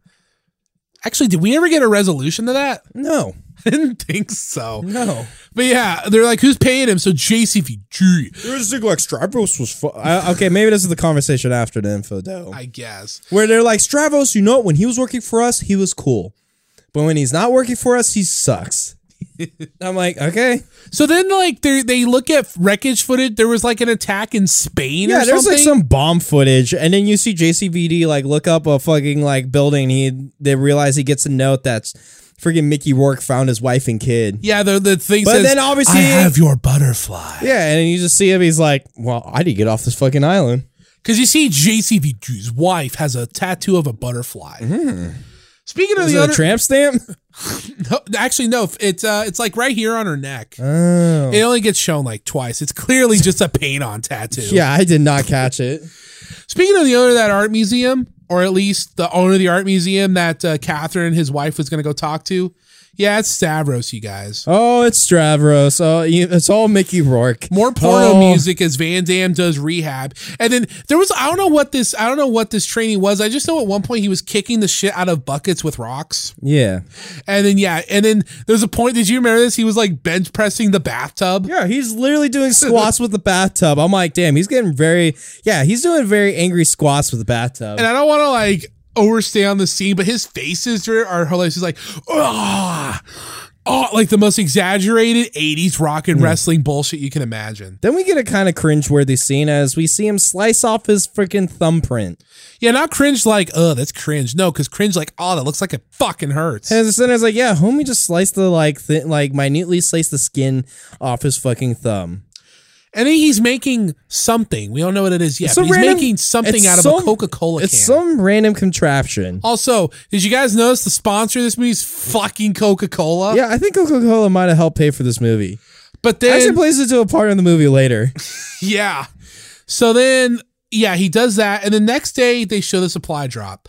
Turns out he was making a device that could fake his thumbprint when it's time for them to check in. No, he's making a device that he fucking like glued his thumbprint on to press onto the fucking thing. So it freaking records that he's at his room. Yeah. And while that's happening, he can, in this order, leave his room, go off to the mountain cliff, jump off the mountain, swim right as the lasers are deactivated for this drop, and stow away on the supply boat. I'm like, Jesus fucking Christ. But then a random scuba diver sees him and starts choking him underwater with, I think, a plastic bag. Yeah, I'm like, okay, we have a fucking scuba underwater fight. But the JCVD's just like, fuck you, and he jacks his scuba shit. Yeah. Well, he jacks disarms it, he him. fights him, and then JCVD like latches onto, I guess, this equipment that another plane is picking up and literally grabbing JCV at the last second right as the lasers reactivate. Yeah, he doesn't steal the scuba gear because it's Jean-Claude Van Damme. He doesn't need no pussy scuba gear. He holds his breath the entire time he's down there fighting that dude, been choked, and still swims to the surface because he's fucking badass. He's and badass, Jean-Claude Van Damme. And another guy blows up. Yeah, by the lasers of the island. So then he pulls a Nathan Drake from Uncharted 3 and he's hanging off of a carrier plane. Yep. He climbs on boards and fight the guys. There's a funny bit where he throws the first guy over the edge and he's like, "Do you have a parachute?" And the guy's like, "Yes." And then he kicks him off. I just wrote down like, now JCVD fights the plane crew that were just doing their job.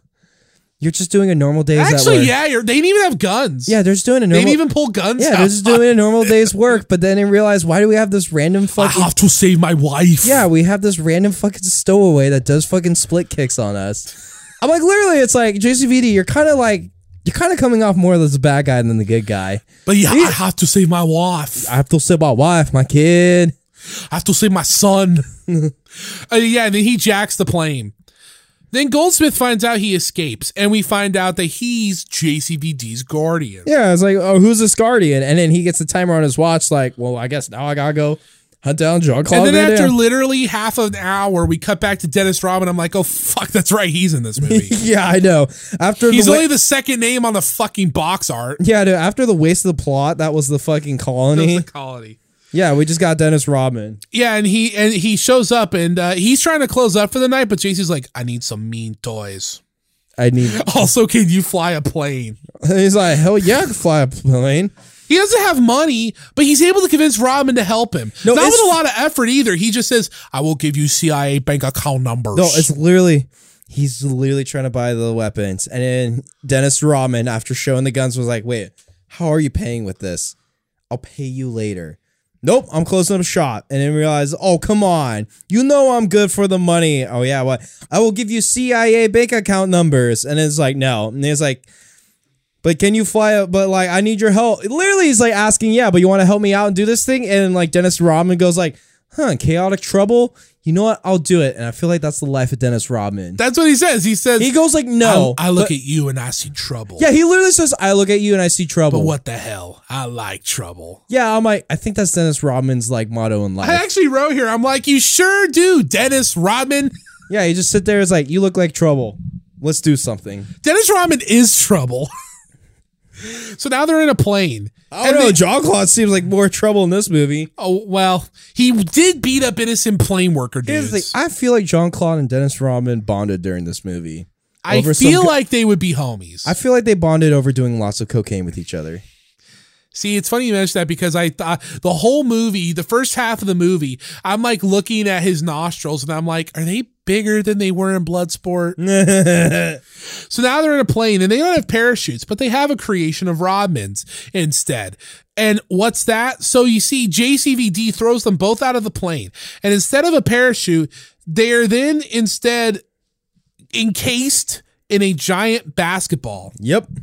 Because Dennis Rodman. What? Yeah, and it just... This movie has a lot of references to the fact that, hey guys, this is Dennis Rodman and he plays basketball. Except that's not Dennis Rodman. That's Yaz. He's a weapons dealer. But some of his dialogue is either referencing basketball or it's referencing his life in basketball.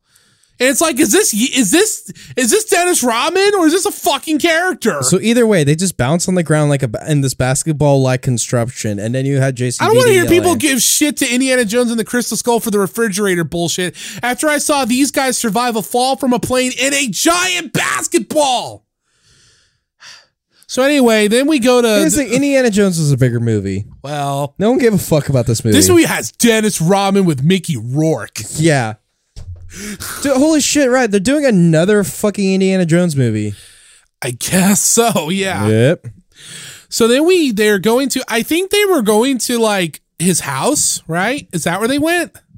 Yeah, wait, hold it. Let me look. Yeah, they're at his Okay. pad. Yeah, they go to JCVD's pad, And then he looks in, there's a caretaker, and it looks like maybe his baby's born. But he goes in, and I'm like, oh, it's a bomb baby. And it's then another grenade baby. Well, except this time it's just a plastic Well, baby. it's a fake baby. Yeah, it's a fake baby, but it's a bomb baby, and then an ambush. But JCVD survives. He fights and shoots off everyone. Yeah, the bad guys just start blasting, and then JCVD's jumping through fire in the air. He kills most of the guys after diving into the pool. Yeah. And just shooting. After he takes them out, he goes back to his car to see a picture on his wiper Yeah, he blades. goes to a car. There's a cassette playing a message from fucking Micky Rourke, basically giving him a clue on where he is next. And then Rodman appears, and he stops a bloke from killing JCVD as he goes on, I want to protect my investment. Yeah, Now- Dennis Rodman is like, hey, can I get my fucking money? Yeah, oh yeah, how about those codes? And he's like, no, I need transportation. All right, I'm your man. Yeah, and Rodman's just like, fine. Yeah, I'm like sitting there, it's like, what? Yeah, and they jack a fucking Fiat 500. This is the worst weapons dealer of all time. So now they're just in fucking Rome now, everybody. Literally JCVD just asked us, hey, you want to steal a vehicle? I'm like, you know what? He's really good at distracting him. But now in Rome, I guess, they're at a hotel. And they friggin' Dennis Rodman finally goes up and complains about money. We also see Goldsmith has traveled to the area too. That too. And then Dennis has an envelope for Quinn that he got somewhere. And inside is a picture of the sonogram of JCVD's son. And oh my God, this fucking dialogue. Dennis says, Quinn, keep your money. Why didn't you tell me this before? What do you care? You always play defense. It's time to get off the bench. A good defense is a good offense. And then they fucking fist bump. Yeah, he was literally complaining. Is like, I don't think you have the codes. I don't think government doesn't exist. Oh, wait, you have a kid that's in trouble? You know what? I'm your man. Basketball references. Let's do this. Basketball references. Yeah. So JCVD is going to send an email to Stavros, and JC's it doesn't have a plan, but he says that Stavros doesn't know that. Dennis points out every intelligence agency is going to see that. And JC's like, I know. So we've established that JC is not good at, in this movie, he's not good at planning things. He's kind of a dick for beating up maybe civilians. Mm-hmm. And his emotional compromises got his entire team killed. Yeah. Did we talk about how... Am I supposed to root for JCVD in this movie? Yeah, you know what? He's not very... He does things that are kind of scat. But I have to say my wife. Yeah, they're pretty sus. Did we talk about how they're trying to make a plan to jump Mickey Rourke, but then JCVD realizes... He goes I don't have a plan. Yeah, that's this part right here. Yeah, but see, Dennis is like, what's the plan? I don't have one. But Stavros doesn't know that. Yeah, and Stavros doesn't know that, and he'll think I'll have a plan, so...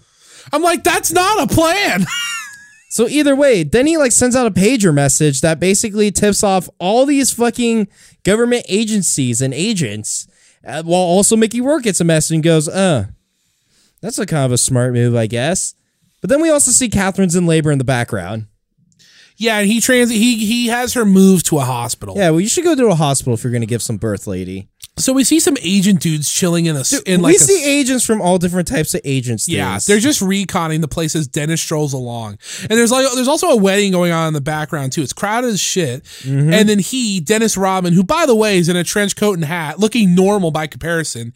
Yeah, sure. Some 7-foot dude with crazy piercings in a normal suit is still not going to tip someone off. And then he sits down next to JCVD in a disguise. This is what Jean-Claude Van Damme is wearing. Yeah, he's looking like the fucking Encino Man. He's got an open green jacket, light brown afro with specs and a boom box. Yeah, he's literally looking like the Encino Man or fucking what's Pauly Shore. I was almost thinking he almost reminded me of like a shittier version of.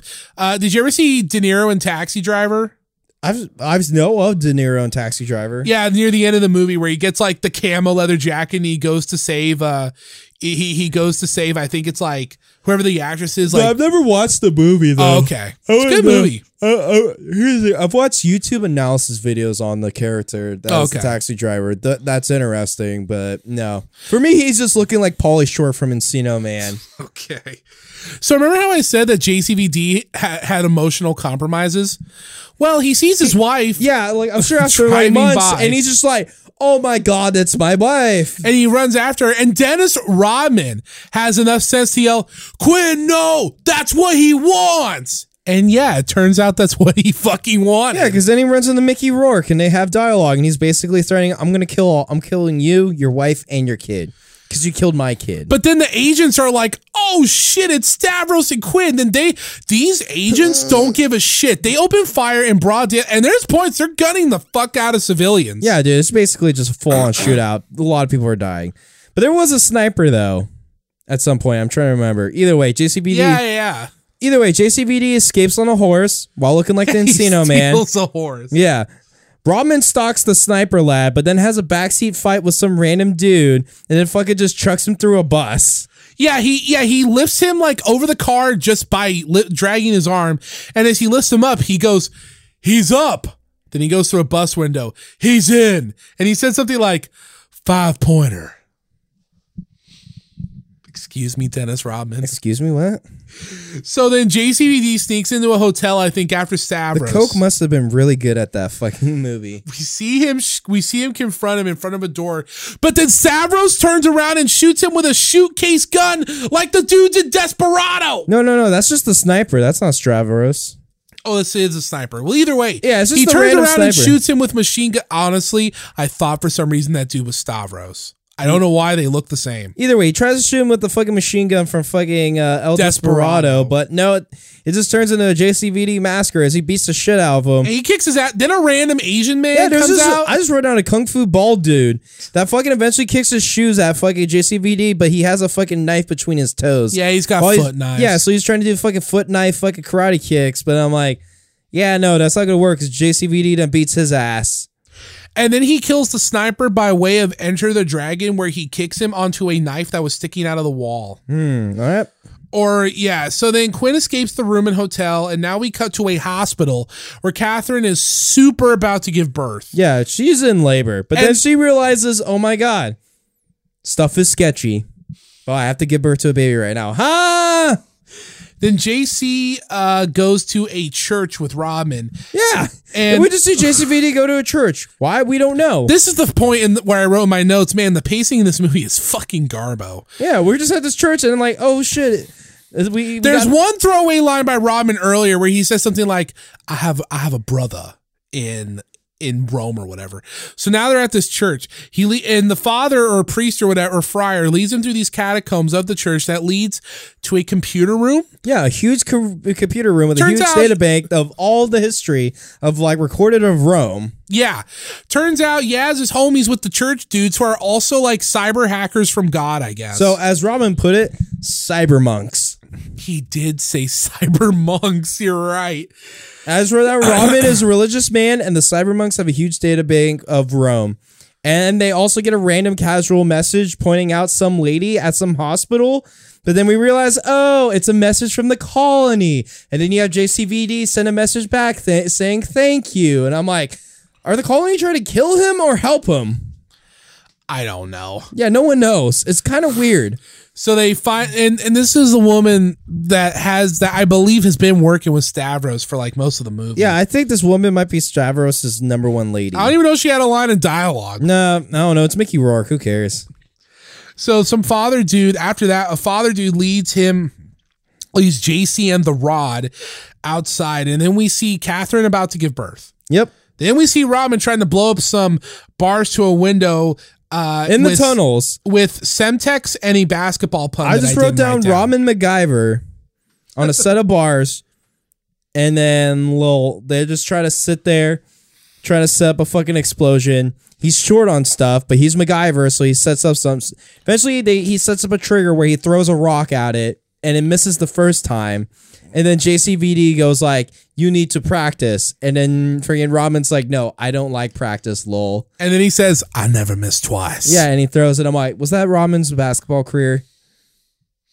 Because I heard Michael Jordan going off and dragging Rodman to practice. It's so funny because Jordan got him because Rodman was a god tier rebounder, but he was pretty much a crap shooter.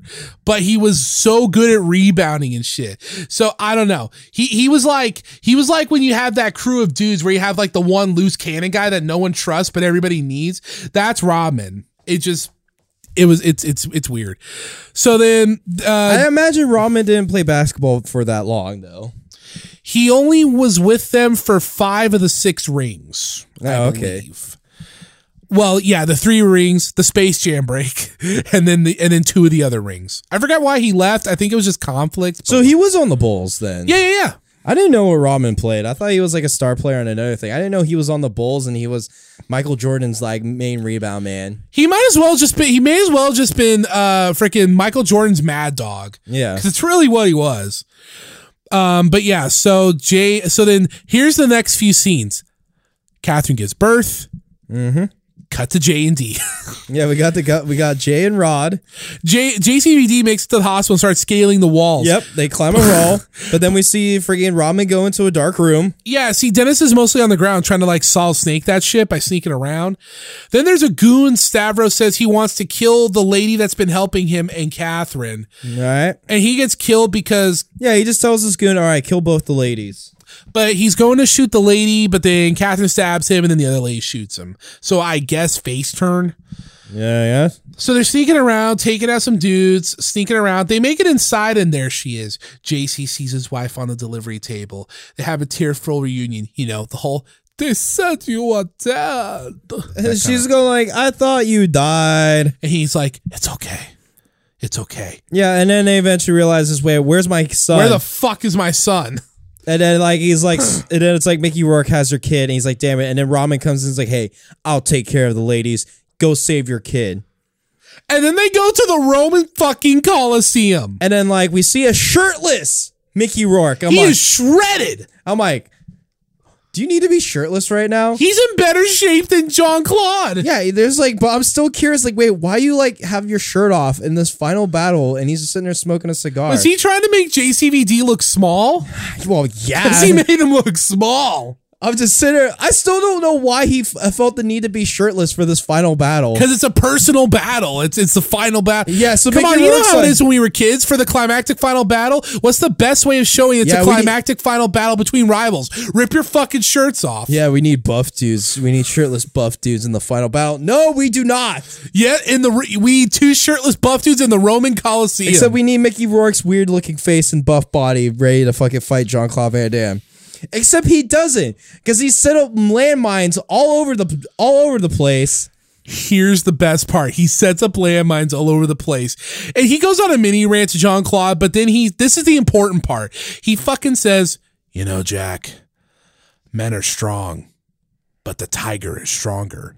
I'm like, what the fuck? But then a fucking tiger just runs out of the darkness. Hey, you wanna know what's weird? Back at the fucking carnival where like Mickey Rourke's kid died, there was also a tiger in a cage. Wow, this movie has so much fucking foreshadowing. This movie has some fucking weird It actually does. There's a lot of foreshadowing on the island. Yeah. And there's actually, I guess, a foreshadowing in the amusement park. So then Jean-Claude Van Damme has to fight a tiger. But he has to fight a tiger in a minefield. Mm-hmm. And then just as he starts kicking the tiger in the face. Yeah, he literally kicked a tiger in the face. Dennis Rodman flies. Because the tiger's trying to sniff up his kid. Yeah. Dennis Rodman comes in on a fucking motocross flying bike. on a motorcycle. And he drives around all the mines and scoops up the baby. Yeah, I thought fucking Mickey Rourke had a gunman. Why is he not shooting at Dennis Rodman? Listen, I don't care how much money you're paying me. If I have a sniper trained on a scary Frenchman who's fighting a tiger in a minefield, then a crazy man jumps in on a motorcycle, I wouldn't know what the fuck to do. Yeah, I think I'd be in fucking like awe and shock watching Dennis Rodman mob on a motocross bike pick up a kid while there's a tiger in the stadium. See, you say that. Here's the thing also though too. He said he was going to take care of the ladies back in the hospital. I guess I feel like there's a chump joke in there somewhere, but yeah, I don't know. I guess they're fine because that's the last we see of them. Yeah, I just throw my hands up in the air and just don't care. So eventually JCVD is able to get away and lock the tiger behind a cage. Meanwhile, Dennis stashes the baby somewhere, but not before telling the baby, I'll be back. Because he's wearing shades, because he's Dennis Rodman and he wears shades. He's like, don't worry, little man, I'll be back. Then somehow JCVD runs into the tiger again, but he runs into the shooter dude. Now they're standing over the edge of a cliff. Yeah. So freaking JCVD is being chased by a tiger, ends up on this cliff that has a wood board. But in JCVD fashions, he kicks like this fucking pillar and then it knocks the tiger down. And then the tiger like eats this gunman that was firing at JCVD. Yeah. So now it's time for the big showdown between between Jean-Claude Van Damme and Mickey fucking shredded Rourke. Yeah, dude, a shirtless, shredded Mickey Rourke versus Jean-Claude Van Damme, They beat the who's looking like a homeless man. Yeah, I'm not. You would think Jean-Claude would be the fucking shirtless, would be all shirtless right now, try to show his sick abs. But no, he must have felt intimidated by Mickey Rourke. Yeah, I guess because Mickey Rourke's looking buff. He's like swollen goal, ready to whip fucking JCVD's ass. So there's no. They have a fun fight in the fucking Coliseum with landmines. Yeah, there's no super impressive choreography. They do have they do fight barehanded in the minefield.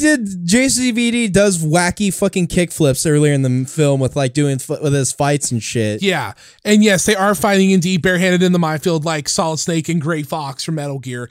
But then, and this is what I wrote here. Jean-Claude starts winning because he starts doing kicks. Like, if you notice, Rourke's kicking his ass, and Jean-Claude's responding with punches. But once he starts kicking, he starts winning. Why don't you start kicking earlier? And then time for a little trickery because Stavros accidentally steps on a landmine, or like the trigger. No. Like fucking JCVD steps on a fucking. Here's the thing: a lot of these landmines were marked out by crosses. Yeah, and and then we see JCVD step on a cross, thinking it's a landmine. And then we see Mickey Rourke step on a landmine, but then we see Dennis Rodman. Actually, no, we see Rodman first step on a landmine at some point. Yeah. But since he's fucking MacGyver, he puts a fucking... He's able to put a fucking... like a pin in to prevent it from fucking blowing up. Oh, that's right. But then either way, we see Rodman. He's fucking moves the crosses around, and it fools Mickey Rourke because he accidentally steps on a landmine. That wasn't marked out, so he's kind of stuck there. And Rodman, JCVD is like, ha ha lol, no, and he got Rodman going, ha ha lol. We fucking big brain you, buff man. So then the fucking tiger comes back. Yeah, and we just see fucking Dennis Rodman and JCVD leave. While they're gonna go get the baby, and then friggin' realize the tiger comes in and he's about to go attack Mickey Rourke, but he realizes, well, I'm dead, so he steps off the landmine and then blows up and the tiger. But since this like whole Coliseum is filled out with landmines, all of them blow up. Oh yeah, also fucking JCVD's sponsor, his fucking Goldsmith, his guardian Goldsmith, he's there and he's like, hey, I have the kid, let's escape the explosion. Yeah. I thought he'd be there trying to kill him, but it's like, nope, I got your kid. Let's bounce out, and they're running through the explosion, and basically all these fucking flames are going. Basically the Death Star and fucking Return of the Jedi. But then they find a Coca-Cola vending machine to hide behind, and they stand in front of it as the flames circle around them. Yeah, so they survived by Coca-Cola vending machine. What the fuck? And then, they're ready to get going. But then the sponsor's like, whips out his gun on JCVD. And he's like, you know what? Cut off a piece of your hair, piece of your clothing. I think it will work. But then this Dennis Rodman throws a fucking smoke grenade quarter at him. Yeah. And then JCVD escapes, but then it's like, all right, whatever.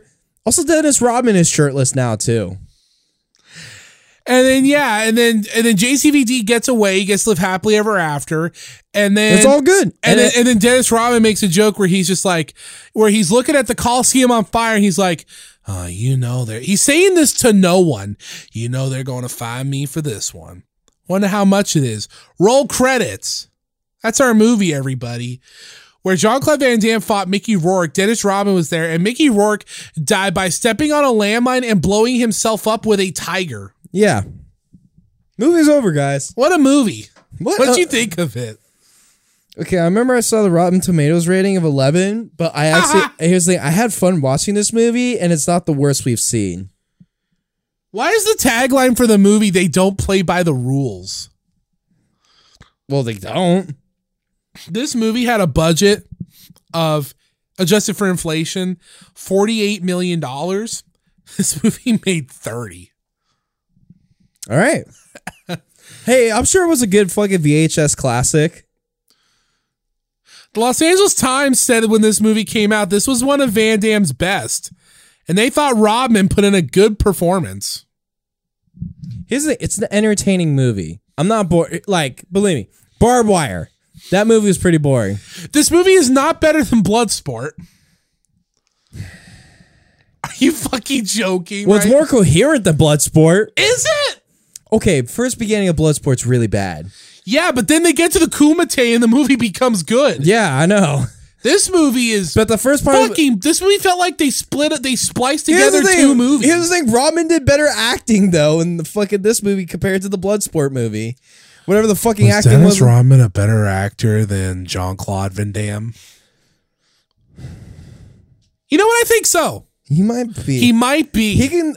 Maybe he could deliver lines better. You know, maybe on the emoting and doing splits kicks. No.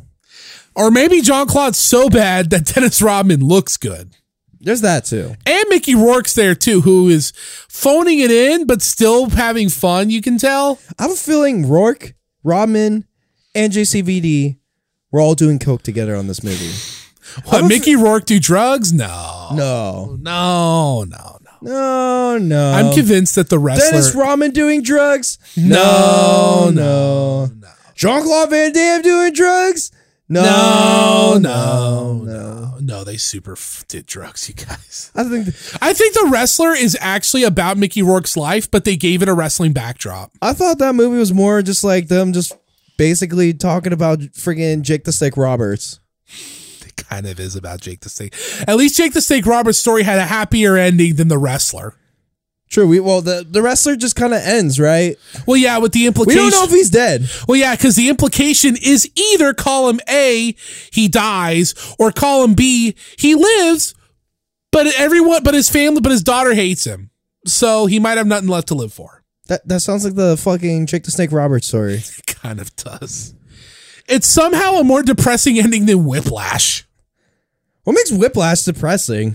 Because with Whiplash, you have because he goes through all that shit, and the implication is either A, that, you know, he went through all this just for J.K. Simmons, and now they're finally happy, but look what he had to go through, or the cycle of their abusive relationship is just going to repeat again and again.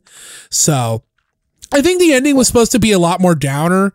Originally, I think the guy was supposed to die originally in like that car crash or whatever, but either way, yeah. I interpret Whiplash ending as in he finally has that moment where he's literally, because that's the thing, most of the time that whole movie he's trying to search for greatness. Yeah, and he thinks working with fucking J.K. Simmons. Turn my pages, bitch. Yeah, he's just sitting there, just sitting there dealing with J.K. Simmons' abuse. And then in the end, literally after J.K. Simmons does his last little spite to fuck with him, he's like, fuck you. And then he fucking whips ass, takes control, and has a great shining moment of greatness that even J.K. Simmons realizes, damn, you're the man right now. I thought that's how the movie ended. It's like, yeah, what else? It was made in a way, though, to be interpreted in many ways. So. I guess so. Where some people was like, it's a downer. It'll be a cycle of abuse. Sometimes I was like, no, you never had that moment where you say, no, fuck you. I'm going to do my own thing. And then someone goes like, damn, big respect. You fucking kill it. You killed it. This movie did not have that kind of ending. Oh, God, no. This movie Jean-Claude Van Damme gets to go be with his family, and Dennis Rodman, I guess, is going to pay for the Coliseum. Yeah. And this is 97, so this is also the year he wins another ring. On the side from his weapons racketeering. Because clearly this movie wants you to know, hey guys, this is totally Dennis Rodman, you guys. But it's not Dennis Rodman. But this is Dennis Rodman. Well, Dennis Rodman can only play Dennis Rodman, so. So Dennis Rodman is a weapons dealer, and fucking Michael Jordan saved the Looney Tunes. Now, is Dennis Rodman a better actor than Michael Jordan? He's more charismatic? Wait, no. Michael Jordan has his own kind of charisma. Yeah, see, Michael Jordan does have a weird charisma. That even LeBron... Even when he's a bad actor, it's still not that bad. Like, I watched Space Jam, and I'm like, he's not doing a bad job. He's just kind of just He's chilling. just being Michael Jordan. Yeah. You know? That's kind of it. Like, I don't know how LeBron Like, LeBron was. comes off like a character. Michael Jordan comes off like an enigma. Dennis Rodman comes off like, I would hang out with you, but I don't think I would get that close to you. Can I just hang out and document the events of this evening? And I always like, He's like Lars. I don't know if I would want to party with either of them. Like, after 2, I will have to bounce out at 2:00. I can only handle so much.